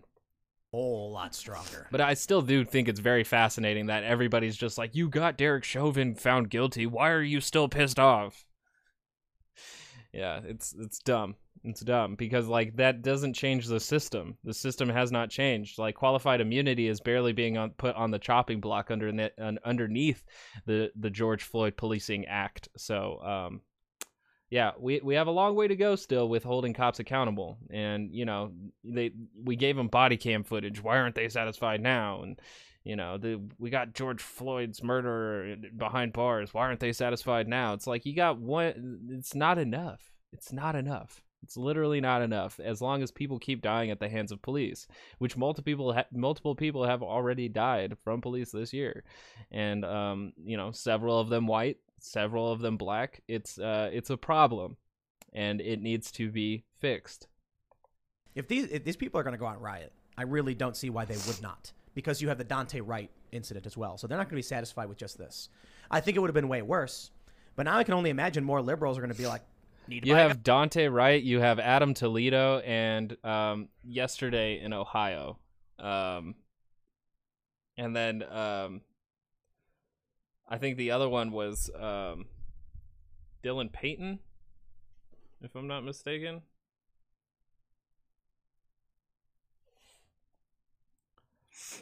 No, it's not Dylan Payton. Whoa. I'll get his name in a second.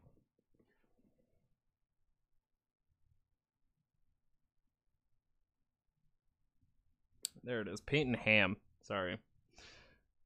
Peyton Ham. So we already have multiple, and two of them teenagers. Like, so far they've been killing like teenagers, because Adam Toledo was a teenager as well, wasn't he? And so was Dante Wright, was barely 20. Adam Toledo was even younger. Adam Toledo was really young. Dante Wright was young. Last night in Ohio, she was very young, and Peyton Ham was also very young. So, yeah, with the like most recent ones being under the age of like 20 and below, like there's some serious things we got to look at. So I guess there's that at least. And to your point, I tweeted this, or I should say I tweeted this, and it works to your point. I said, let this be a lesson to all police. You will be charged. You will be imprisoned. When I saw that story about Kim Potter is her name, I think, the cop in the Dante Wright thing, I'm like, why is anyone surprised this is happening to her? I think if you're a cop watching this happen to Chauvin and these other officers, and you choose to stay there, hey man, it's a free country. You do what you want to do. But there's only so much I can do to defend you when you know what the mob wants. You know, it's funny that like the left-wing movement wants cops to resign because they support a system that kills American citizens with impunity, and Tim Pool wants them to resign because they will actually face consequences now. it's his argument. So that's just the contrast. It's funny. It's very funny. Politicians are going to give it to them, and you know there will not be a fair trial. You expect to get passed through this? I don't think so. Well, and we're seeing so much of at all campaigning, I talk with a lot of law enforcement. We're in such a, back the blue type of area where you have so many people either retiring from the police force and law enforcement. People, they have shortages now. People don't even want to join the force. And I think eventually, these things need to be done in an honest way. And that's just not it's just not happening right now. It's perfectly in line with what the left wanted. Right. Defund the police, abolish the police, and if that doesn't work, drive the police out with threats and intimidation and terror. The court of public opinion is making me nervous.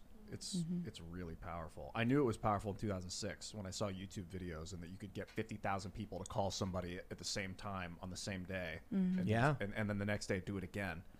Or order pizzas, you know, and it causes serious problems. Take all your money out of the bank at the same time on the same day. Just crash a bank on any given day. Any YouTuber could do that. And I know these are mutually exclusive, but also, why was it encouraged? You had encouragement on the BLM and the riots and the protesting from all these different angles as well. And I know it's a little different from the actual, verdict today, but these things are being encouraged. Yep. And that is a big problem. At what point are your elected officials going to stand up and say, no? It's not going to happen until regular people say something. And they won't because they're scared. Mm-hmm. So, we Ian and I got. They're using such broad language. I don't honestly even know what they're truly talking about here.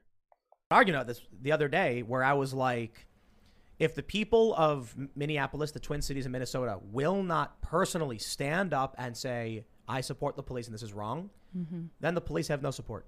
Now you can whisper it to your friends, ain't enough.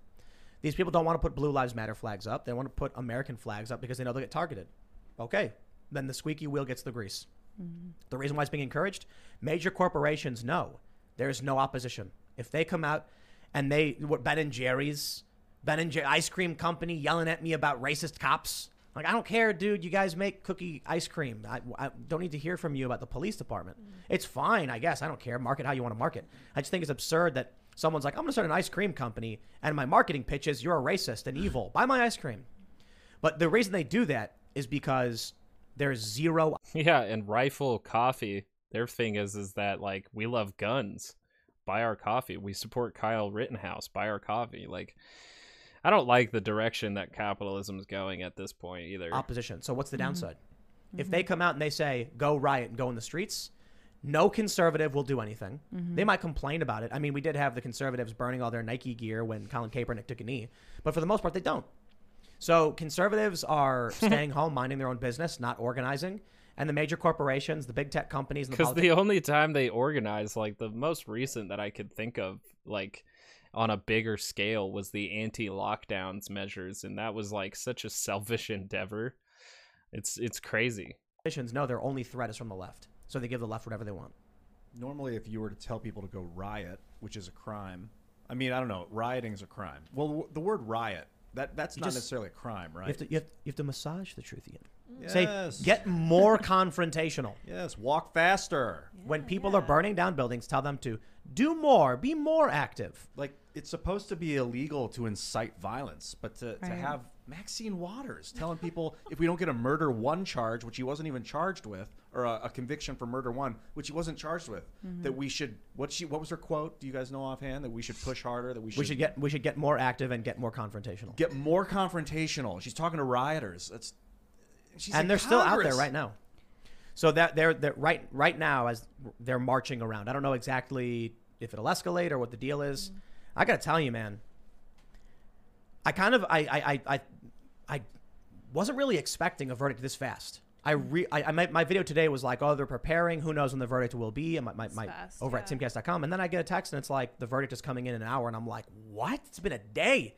It's not even. I think it was 10 hours of deliberations. Yeah, it was so short. So when I heard that it was that fast, I was like, it's either going to be guilty on all counts or not guilty on all counts. It is too soon for a hung jury. There's no way the jurors went in and they were like, half of us are for guilty and half are for not guilty, and we'll never change our minds. Okay, let's go home, hung jury. Too soon. So I was kind of like, maybe it'll be not guilty because they're bringing in the National Guard to downtown Minneapolis right now. Why would they be moving the National Guard in? I'm like, so it must be not guilty. Then I heard guilty, and I'm like, they knew the verdict was guilty, and they're still bringing in the National Guard. You know, Ben Shapiro tweeted something amid all this. He said, I'll paraphrase, the fact that we all knew that our cities would burn based on the outcome of this trial is an indictment of our country or society or something to that effect. Yeah. And it's absolutely true. Of where we are now. But it even goes into what happened recently with, Georgia and just kind of all these policy measures that people are choosing sides and corporations are choosing sides and people are being kind of pressured again, where you're seeing this on every type of, and politics is infiltrating kind of every aspect of our lives now. And I don't think it's ever been that way, and it shouldn't be that way. But did you see what happened with Coke? Like, didn't Coca-Cola come out and actually say, like, Georgia's new voter law is racist? And then conservatives were like, yeah, we're going to buy Pepsi. And they went, wait, we must find common ground. See, that's the thing. So the Republican Party has much less people than the Democratic Party. It's shifted quite a bit in the last election. It started to invert. Democrats are joining the Republicans. Republicans are doing great recruitment. But you mostly have moderates and independents that sometimes lean right. That's how Republicans end up winning. These people don't do anything. They don't speak up. They don't say anything. They keep shopping. Coca-Cola Pepsi literally made a commercial where their protesters going around handing out Pepsis. And they see no repercussions for this. I mean, actually, the woke left got mad at them about that, so they had to apologize. Yeah, because it was who was it? Kendall Jenner. Kendall, is that who it was? It was an incredibly dumb commercial to do. Like, if we just hand the cops a Coke or a Pepsi, then we can all get along. Like, honestly, like my favorite thing would be is if like companies just no longer commented on politics or social issues and they just sold products. But the thing is, though, is that they're always trying to sell their product in a deeper meaning, because if you have a deeper meaning associated with their products, you're more likely to buy their products. So it's an unfortunate byproduct of capitalism that they comment on our social and political issues, although I would prefer much rather that, because I know corporations don't give two shits which way Georgia votes, or honestly, I don't think corporations think of anything beyond their bottom line, so it would be nice if they just didn't comment on these things. And I wonder if they didn't, if that would affect their bottom line at all. Like, people like, oh, they never talk about these social issues, I'm not buying them anymore. I would just prefer that they don't. I just like, and I wish that their Twitter accounts and like all these accounts that they have were only to push out discounts and deals. But for some reason, we're in this personified corporation vortex where corporations have political stances and feelings and all these things. And it's weird. It's weird. But I would much prefer corporations to just not talk, including Ben and Jerry's. Ben and Jerry did, come out and say that we need to abolish the police and eliminate, I don't know if they said abolish the police, but they did say that we need to eliminate systemic racism. And again, like, I don't know how much clout Ben and Jerry's is really affecting the social situation when we really just need average people on our sides more than we do corporations when it comes to pressuring politicians. But this is the weird vortex that we're living in, where corporations have to take a political stance. Oh yeah. No, is it Kylie? I don't know. I don't know any of these people. I never watched that. Handing out Pepsis. It's this simple. Conservatives aren't organized. Mm-hmm. Moderates don't organize. Disaffected liberal types. Actually, there's a decent amount of disaffected liberals who are speaking up. Mhm. But by nature, as a disaffected liberal, they're complaining about something. So long as this group is just like loose knit and passively in agreement, but not actively going out, talking about things, standing up, going outside, then there's no downside. Do you guys know what Pascal's wager is? Negative. Mm-hmm. You do? Yeah, I've you heard do. of it, All right. yeah. So it's basically, this dude was like, if I believe in God and I die and none of it was real or true, then what does it matter? Doesn't matter. But if I believe in God and I die and it is true, I get to go to heaven. He says, now if I don't believe in God and it's not true, it doesn't matter. And if I don't believe in God and it is true, well, then I go to hell. So your safest bet is to be, believe in God or be religious. It's not necessarily a fantastic argument, but I bring this up because we have what I'll call it the critical theorist's wager, or the social justice wager. If you are on the right and, you stand up for your rights, you will likely be canceled or banned. Mm-hmm. If you are on the right and you do nothing happens. You end up losing. The left ends up gaining ground. If you're on the left and you stand up for what and you don't stand up for what you believe in, the left still charges through, gets whatever they want. And if you're on the left and you stand up and scream, you will likely get whatever you want. So you're celebrated. right. So Mhm. this wager is very obvious. If you want to run, Weird. It sounds like democracy works. It sounds like, to a certain extent, when politicians feel enough public pressure from their peers and their voters, that democracy is something that actually functions in this country to a certain extent. But let's not pretend that like leftists are always getting everything that they want, because honestly, if leftists were wanting to get everything that we want, we would be much closer to socialism, and Bernie Sanders probably would be president right now, getting absolutely nothing done. So yeah, it's very interesting that always is that the opposition to the right is both all-knowing and all-powerful, while at the same time disorganized and dumb. So it's just unfortunate, because even if like right-wingers never do organize, and usually in the way that they do, it's usually through militias, which is a much more violent expression of democratic speech. But yeah, they don't have too many like grassroots organizations that go around really mobilizing people into their positions. And I think that's probably because they don't want to give them the tools of how to actually politically organize in a healthy, structured manner. Yeah, and for the most part too, like, what are you going to have them the only time that right wingers organize and mobilize is if they're far right and they have to push for radical changes in moving towards authoritarianism, fascism, or they're right-wing militias who think that they are the vanguards to protecting American freedom. But really, what would conservatives have to mobilize on besides the fact that like they want to keep everything exactly the way it is? There's not really a lot to mobilize and organize and get people excited for, except for like leave it be, you know.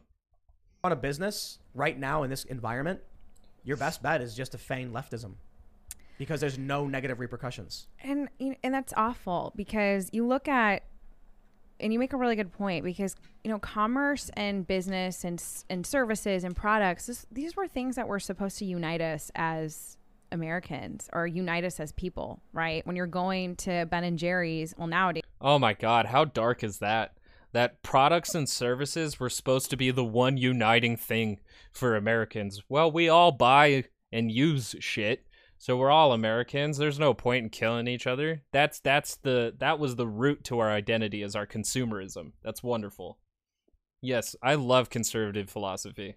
That's amazing. Now you are asking, well, what were you talking about in politics? But because it is essentially true that consumerism is the binding, uniting us all. I just think that's like objectively like depressing. Or you're like, I just want my double chocolate chip ice cream. You could sit down at a Ben and Jerry's and look over to a random stranger and be like, which one'd you get? Right. Now it's like, who'd you vote for? To the cashier even. I mean, that's what it turns into. Oh, what I'm researching every single company that has spoken out and what are their stances now. And it's awful. And it's bad because as somebody who works in business, our product, for example, helps kids, and that's it. And it's like, well, that's not Republican or Democrat. You're just trying to create a product and you're trying to solve an issue and there's a demand for it. Simple as that. Right. It's supposed to unite us. Market pressure. Yeah. So you made the point that politics has gotten into everything, and this is something that troubles me as well. This is not the way it's supposed to be. And the fact that we have to do things like ask, who did you vote for? That creates suspicion. It weakens our society from the bottom up. I hate to see it. I look at what happened with... Well, because a lot of that has to deal with the fact that we have like factions and tribes within our political system who all have different agendas in achieving the goals that they see fit. Like the Federalist Society wants to see a very narrow viewing of the Constitution, whereas it's supposed to be read as it was written. I'm not too familiar of other societies like the Federalist Society who would take a more abstract approach to the Constitution, but that's just one example. So like if you're voting for somebody, it does represent, your ideals and things that you want to see in this country, in the way that like if you voted for Donald Trump, you wanted to see the continual rejection of refugees and immigrants, which kind of speaks to the ultra nationalism and bit of xenophobia that you have inside of your character. Not everybody voted for him just on those regards. They also liked their tax cuts, which speaks to another philosophy within that individual. So I do think it's like important. It's unfortunate that everybody gets depressed and doesn't want to engage in politics when it does become something so prevalent in all of our lives. And we're a democratic society where, we're supposed to be having these discussions because we have the freedom of speech in order to do so. And we are allowed to have some sort of say in the actions of our government. But ultimately, we do give away the responsibility through our representatives to be like, I don't want to have to deal with this all the time. That's your job to do that. And in a perfect society, we wouldn't have to pay attention to our representatives because they would always have our best interests in mind. But as we're going into this technological age and coming out of the Civil War from the 1800s, the Civil Rights Act in the 1900s, into what we're dealing with now, the unity isn't being made easier by our technological advances through social media and the media in general with our television. So I don't know. We're looking at an increasingly more difficult, more tribalistic, more factioned America. And I do think it's unfortunate that corporations come out with their cringy takes on our politics But there's a bigger bridge that Americans have to use to unite us all together, other than the fact that we all buy shit. There has to be a deeper connection between all of us to keep us from killing each other and to allow us to meet on middle grounds and social issues that are, you know, a lot of people hold biases towards. So we need a deeper connection to each other beyond the fact that we all buy shit here. You know, that we all live here and we all buy shit. There needs to be a deeper connection to all of us that will bridge this gap in not only making politics less toxic and, you know, more possible to discuss with others, but it'll actually move towards fixing our social issues and the things that we face as challenges. So, yeah, the very weird conservative takes going on here with Chauvin. And the one thing I think the perspective of the left is that, like, all cops all the time are abusing their power and they don't understand, like, why arrests happen. And they keep saying things like, if Derek Chauvin didn't put his knee on George Floyd's neck, then Floyd would be alive today. The prosecution this is actually debunked very... Here we go again. And I even covered this in the video with Tim Pool last time. Here we go. Early on, two things. The 8 minutes 46 seconds was debunked. It's actually longer. It was 9 minutes and 29 seconds, I think it was. But the other thing that was debunked was that the knee was on Floyd's neck the whole time. It wasn't. In the video, you can actually see in some periods the knee moved off the neck. But the left was not debunked. That was not debunked. And no, it's not. No. I don't know where he even thought that it was debunked, or who said that that was debunked, or what evidence was that debunked that, other than the fact that they keep saying that there was no sign of injury or bodily harm on George Floyd. No, the entire 9 minutes, that knee does not move from George Floyd's neck. George Floyd does move his head around, repositioning himself, trying to get air, and Derek Chauvin does shift his weight a little bit to maintain his balance, but that knee stays in the exact same spot that it begins. I don't know where he's getting this information from. I mean, they want to believe in these tribalist. I honestly don't know why. They don't investigate. They don't read the stuff. They just assume whatever the media says is true. I see them parrot on social media. Yeah, but that's funny because you're regurgitating the same exact thing that's on the right-wing media. You're guilty of the same exact thing that you're saying everybody else is guilty of. And then what you get is blind rage in support of the tribe, you know, the leftist tribe, no matter what. And we get blind resistance to whatever blind rage comes out. Like, that's exactly what Tim Pool and his ilk do, is to reactionary react to anything of the left-wing movements. So, yeah, and I'm pretty obvious here. My podcast is a reaction to their reactions. Merely as a counterbalance in a way that, like, yes, there's left-wing information out there, you can go seek it, but here's their refutation of it with missing context, missing information, and cherry-picked info to push forward a certain political agenda that agrees with conservatism. That's what I try to present here with this podcast, and I'm not trying to hide that whatsoever. I'm not necessarily pushing any left-wing agendas. I may put in, you know, my beliefs and what I think should be done in certain situations at most times, but this podcast solely exists in the fact that continuously and almost endlessly, the right-wing media constantly decontextualizes information and disempowers individuals from actually politically engaging fruitfully or you know, anything that would lead to a good outcome, honestly. So I was talking to a friend of mine, and she said, you know, I don't even want to talk about what we were talking about, but she was like, I'm just going to accept it at face value. And I was like, yeah, you're just going to believe the first thing they tell you, the government. And she was like, I just don't have the energy to investigate. And that was it. I'll put it this way. And that's totally fair. I don't think it's fair that everybody should have to participate in politics, but we're at a point in our world history where exploitation and domination, oppression and freedom are not in well balance. So the unfortunate thing is that in order to get to a broader freedom for everybody and less oppression upon everyone, is that everybody has to be engaged. And I think that's unfortunate because I don't think, like, we're living in a one-time experience of life, that people shouldn't have to spend their time on something that they feel is either toxic or exhausting. but we also can't trust the people that we entrust with these powers, because these powers come with a big opportunity of exploitation, and so we have to be wary of that. So it's a shitty circumstance that we find ourselves in 2021.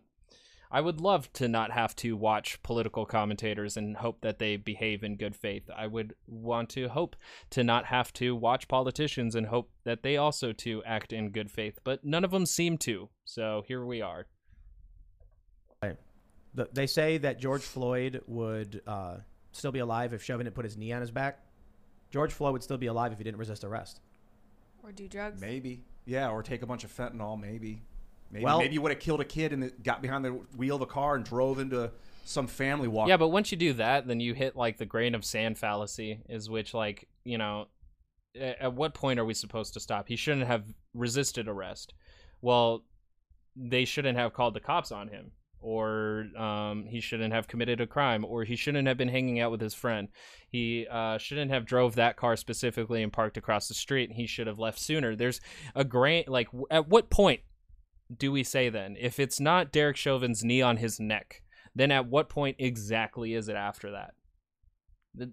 It's endless at that point. You can point at any of the circumstances and say if he had done this or if they had done that, it wouldn't have been. But the buck should stop at the fact that he held his knee on his neck for 9 minutes and 29 seconds. The buck should stop there, and that's how we come to a verdict at a trial. But that's not what they're interested in. Walking across the street. Yeah. He was doing drugs in the car. And the defense made an interesting point that we don't know how much fentanyl he took. The norfentanyl in his system was the metabolite of the fentanyl he had already taken. So that means he had taken some, like, a long time before this incident occurred. So, which is funny that Tim Pool says, well, it's, you know, with his metabolism and the levels in the toxicology report, that he took them a while ago. So that's funny to me, because the defense in their closing statement said that he may have just taken them, like, just before getting pulled out of the car. I wonder which one it is. I wonder if it actually even matters, because the expert witnesses that testified on the stand says it does not. Look, I'm not happy about what happened. I don't like the idea that a cop is trying to arrest somebody and they die. The cops shouldn't be killing people, and there should be a level of scrutiny. The issue, I suppose, is this will not reform the police department. It won't. I guess what the left is going for is, if you can't beat them, burn them to the ground. If they can't get the police department abolished, then they're going to try and force every cop out. And right now, I gotta say, the smartest position for the police is probably just to leave. What is this? I mean, it would be great for all these police officers to resign, so that then we don't have to abolish the police, is that we really have to just start something new based off the fact that we don't have any police officers anymore. And I think a big step would be is realigning, like, county sheriffs much more to the, like, realigning police departments more to, like, county sheriffs. County sheriffs hold elections. Like, they're a lot more transparent than police departments are. So I have really no issue with cops resigning. I do fear for the safety of a lot of people. Criminals would feel incredibly more opportunistic with less cops around. So that it would be a very dangerous interim period while we figure our shit out. But it's very unfortunate that cops would want to resign because they're afraid of facing accountability, rather than resigning because the system seems to be corrupted.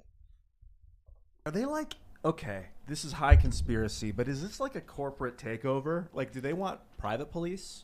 The squad. You see that breaking story? You see that? The squad members buying all the private security? Oh, of course. Yeah. This is like turning into a third world country. You know, my mom came from Guatemala, and they have the private police force now overtakes the public police force because you don't really know, you know, whose side the cops are on. It's not meaning to laugh, but it's just, you get to this point where you're seeing elements of that here in, you know, the greatest country in the world. And this is what separates us from these third world countries. I'd be willing to bet a bunch of our libertarian and anarchist friends who've been on the show are going to be cheering for the idea that the police will crumble from this because they genuinely believe private policing is better. I'm not one of those people. I'm fairly libertarian, little L, not big L, leaning slightly to the left.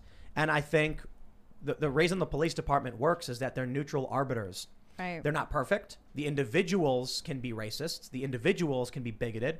We want to deal with that. We don't want those things. Lawsuits exist as well, and there's a challenge with poverty. When somebody who's poor gets pulled over and they can't afford to pay a ticket, then they go to jail. It creates a cycle. It's problematic. But when you have two people fighting and a cop walks up, he's not there to be on anyone's side. He's like, this is what the law is. This is what you did. Go away or you're under arrest. Right. Well, in AOC and the squad, they all talk about equality and, no classism and all.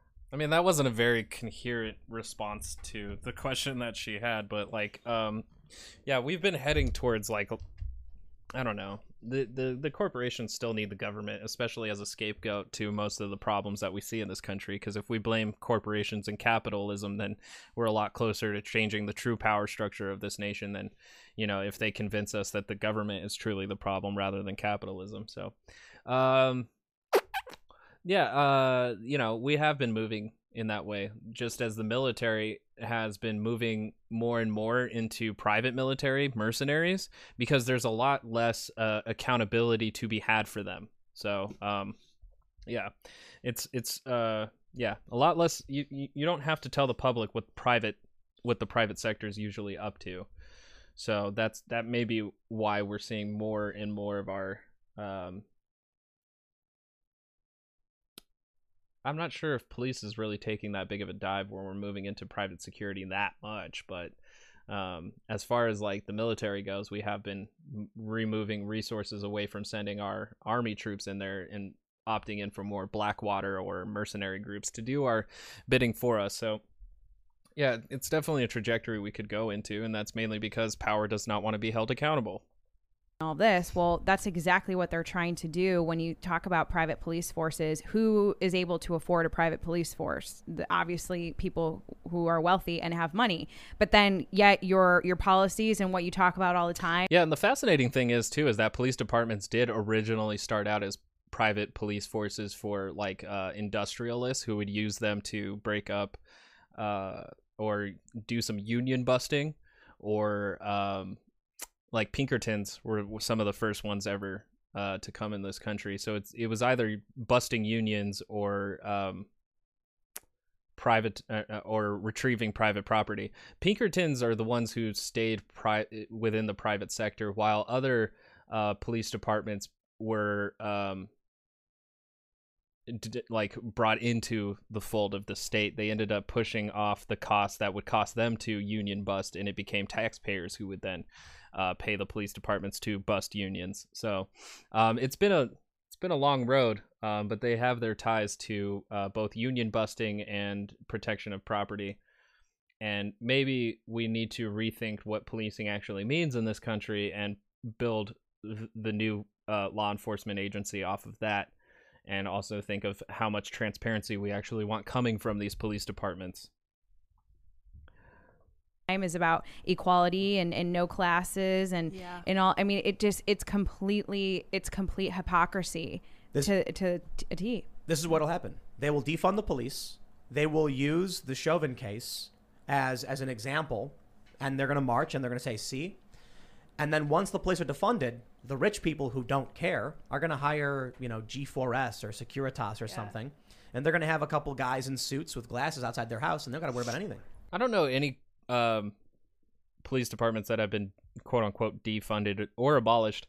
I do remember last year that the city council in Minneapolis had voted to abolish their police, but that never came through, and it's not going to happen whatsoever. So I don't know what Tim Pool is talking about, as if this one verdict is actually going to get any of that, because the only path forward is to continue pressuring politicians and voting in politicians that are going to actually do that work on the city council level and also in the state legislature level. So the only thing to continue is actually marching and protesting to ensure that politicians feel pressure from the citizenry to do the things that the citizens want to have done.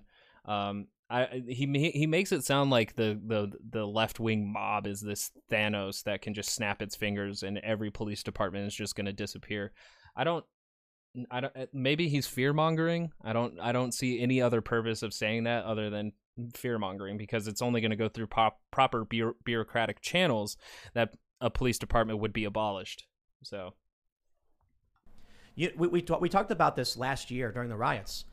Private security would actually punch a cop on your behalf. If you get a legit private security company, these guys are getting paid, low to mid 6 figures, depending on who the client is. Right. These guys, they're wearing suits, they got sunglasses, earpieces, legit security for high profile individuals.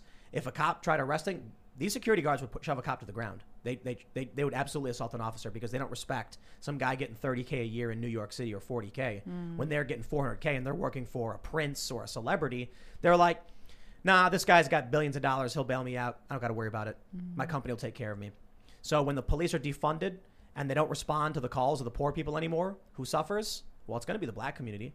It's going to be the Latino community. Right. Well, it's very funny, too, that he makes the argument that, like, it's a bad idea to defund the police when the police are already receiving very low salaries, which is like, that sounds like a politician's fault. That sounds like we designated our money to go into their toys rather than their pay.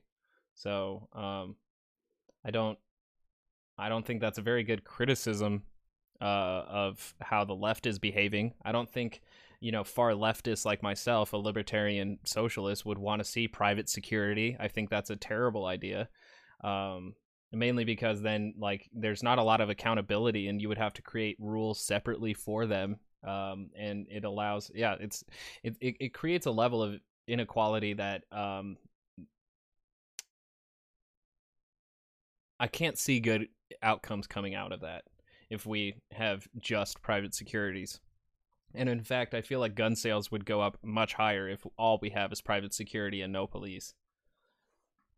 It's going to be the poor community in general.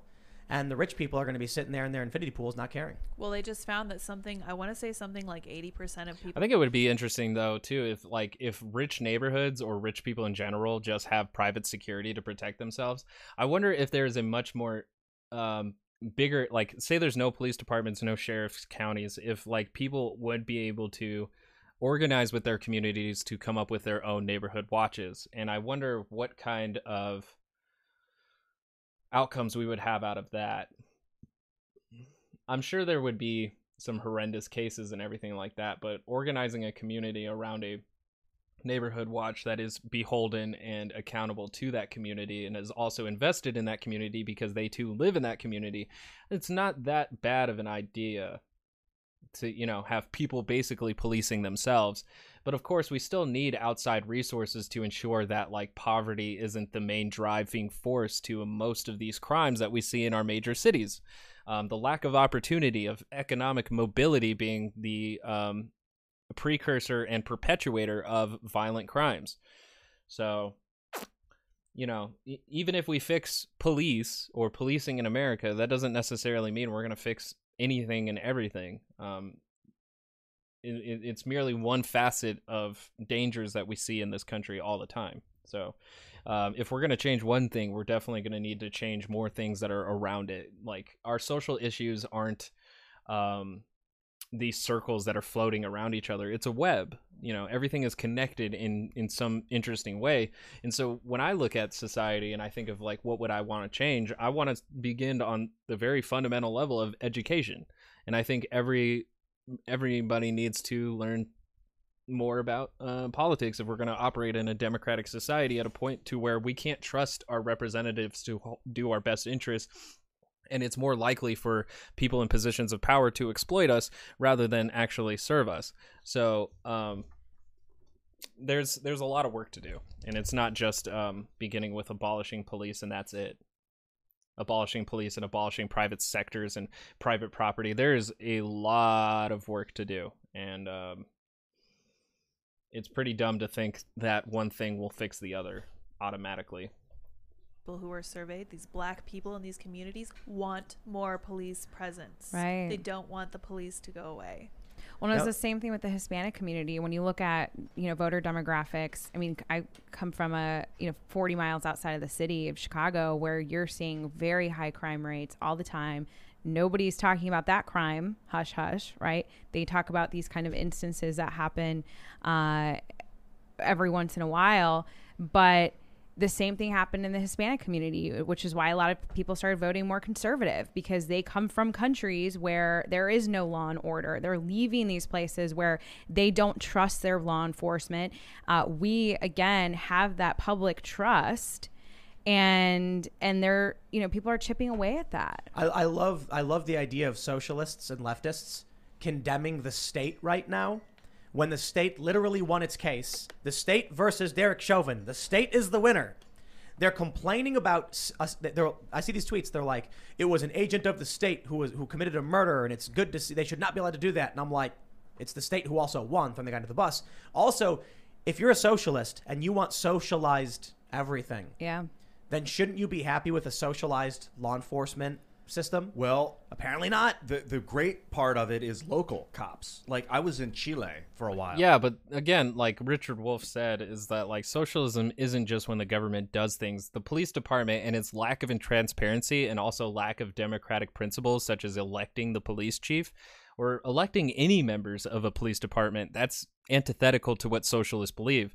So you have to have much more democracy and transparency and power being held accountable. That's more socialist.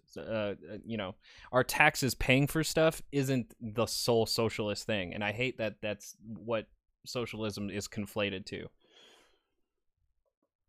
And it's national cops only in that country. So if you have a problem, a dog is barking or bites someone on the corner, you've got feds there, like with brown uniforms on, ready to take you to federal prison and lock. Like, it's federal all the way down, and it's terrifying that if you jaywalk or commit some minor crime, the feds are on you down there. And that's like how it is in most of the world, I think. I'm not much of a legal expert. No, you're absolutely right. In places like Central America, you have, you know, armed military police, M16s on the street corner and in parks. I mean, that's normal to those people. That's one thing that a lot of people are saying. And there's still crime. Yeah. There are people tweeting, like, it took us too long so to get this verdict. Isn't that interesting how the presence of law enforcement isn't going to bring down crime rates? Like, you just really shot yourself in your foot with your own argument. Like, having law enforcement presence isn't going to naturally decline crime rates. You have to have other factors in there, such as economic mobility, opportunities for people, good communal support. There's other things that go into the factors of reducing crime. Doing a war on crime is not going to reduce crime. It's only violence begets violence. It's like simple philosophy 101 on that one. So yeah, I think we've hit the peak of conservative thought here, and we're gonna have to end this podcast since it's 2 hours long.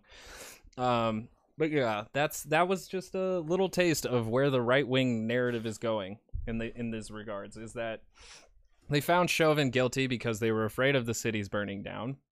The leftists will never be satisfied, no matter how many cops we throw under the bus. And the only thing that they're after is the total dissolution and destruction of this country. So that's what we learned from the George Floyd take, from everybody's takes on George Floyd's murder all the way up to Derek Chauvin's trial. This is what we have learned being a conservative. So cool. Thanks for joining me on Tox News. Follow me on Twitter at ToxinPod, TOXNPOD. And like if you like, dislike if you don't, rate, review, comment below, share this with a boomer, share it with a Tim Pool fan, a Ben Shapiro fan, a Tucker Carlson fan, a Sean Hannity fan. And if you have any recommendations of videos that you want me to get into, send them my way, and I'll try to get them on this show here at some point. And yeah, that's what we've learned, isn't it? That conservatives are here to conserve and downright oppose anything that may be too hard R radical. All right. Yep. Bada boom, bada bing. That's it. I'm going to go celebrate the accountability of authority, and I hope you enjoy your day. Bye.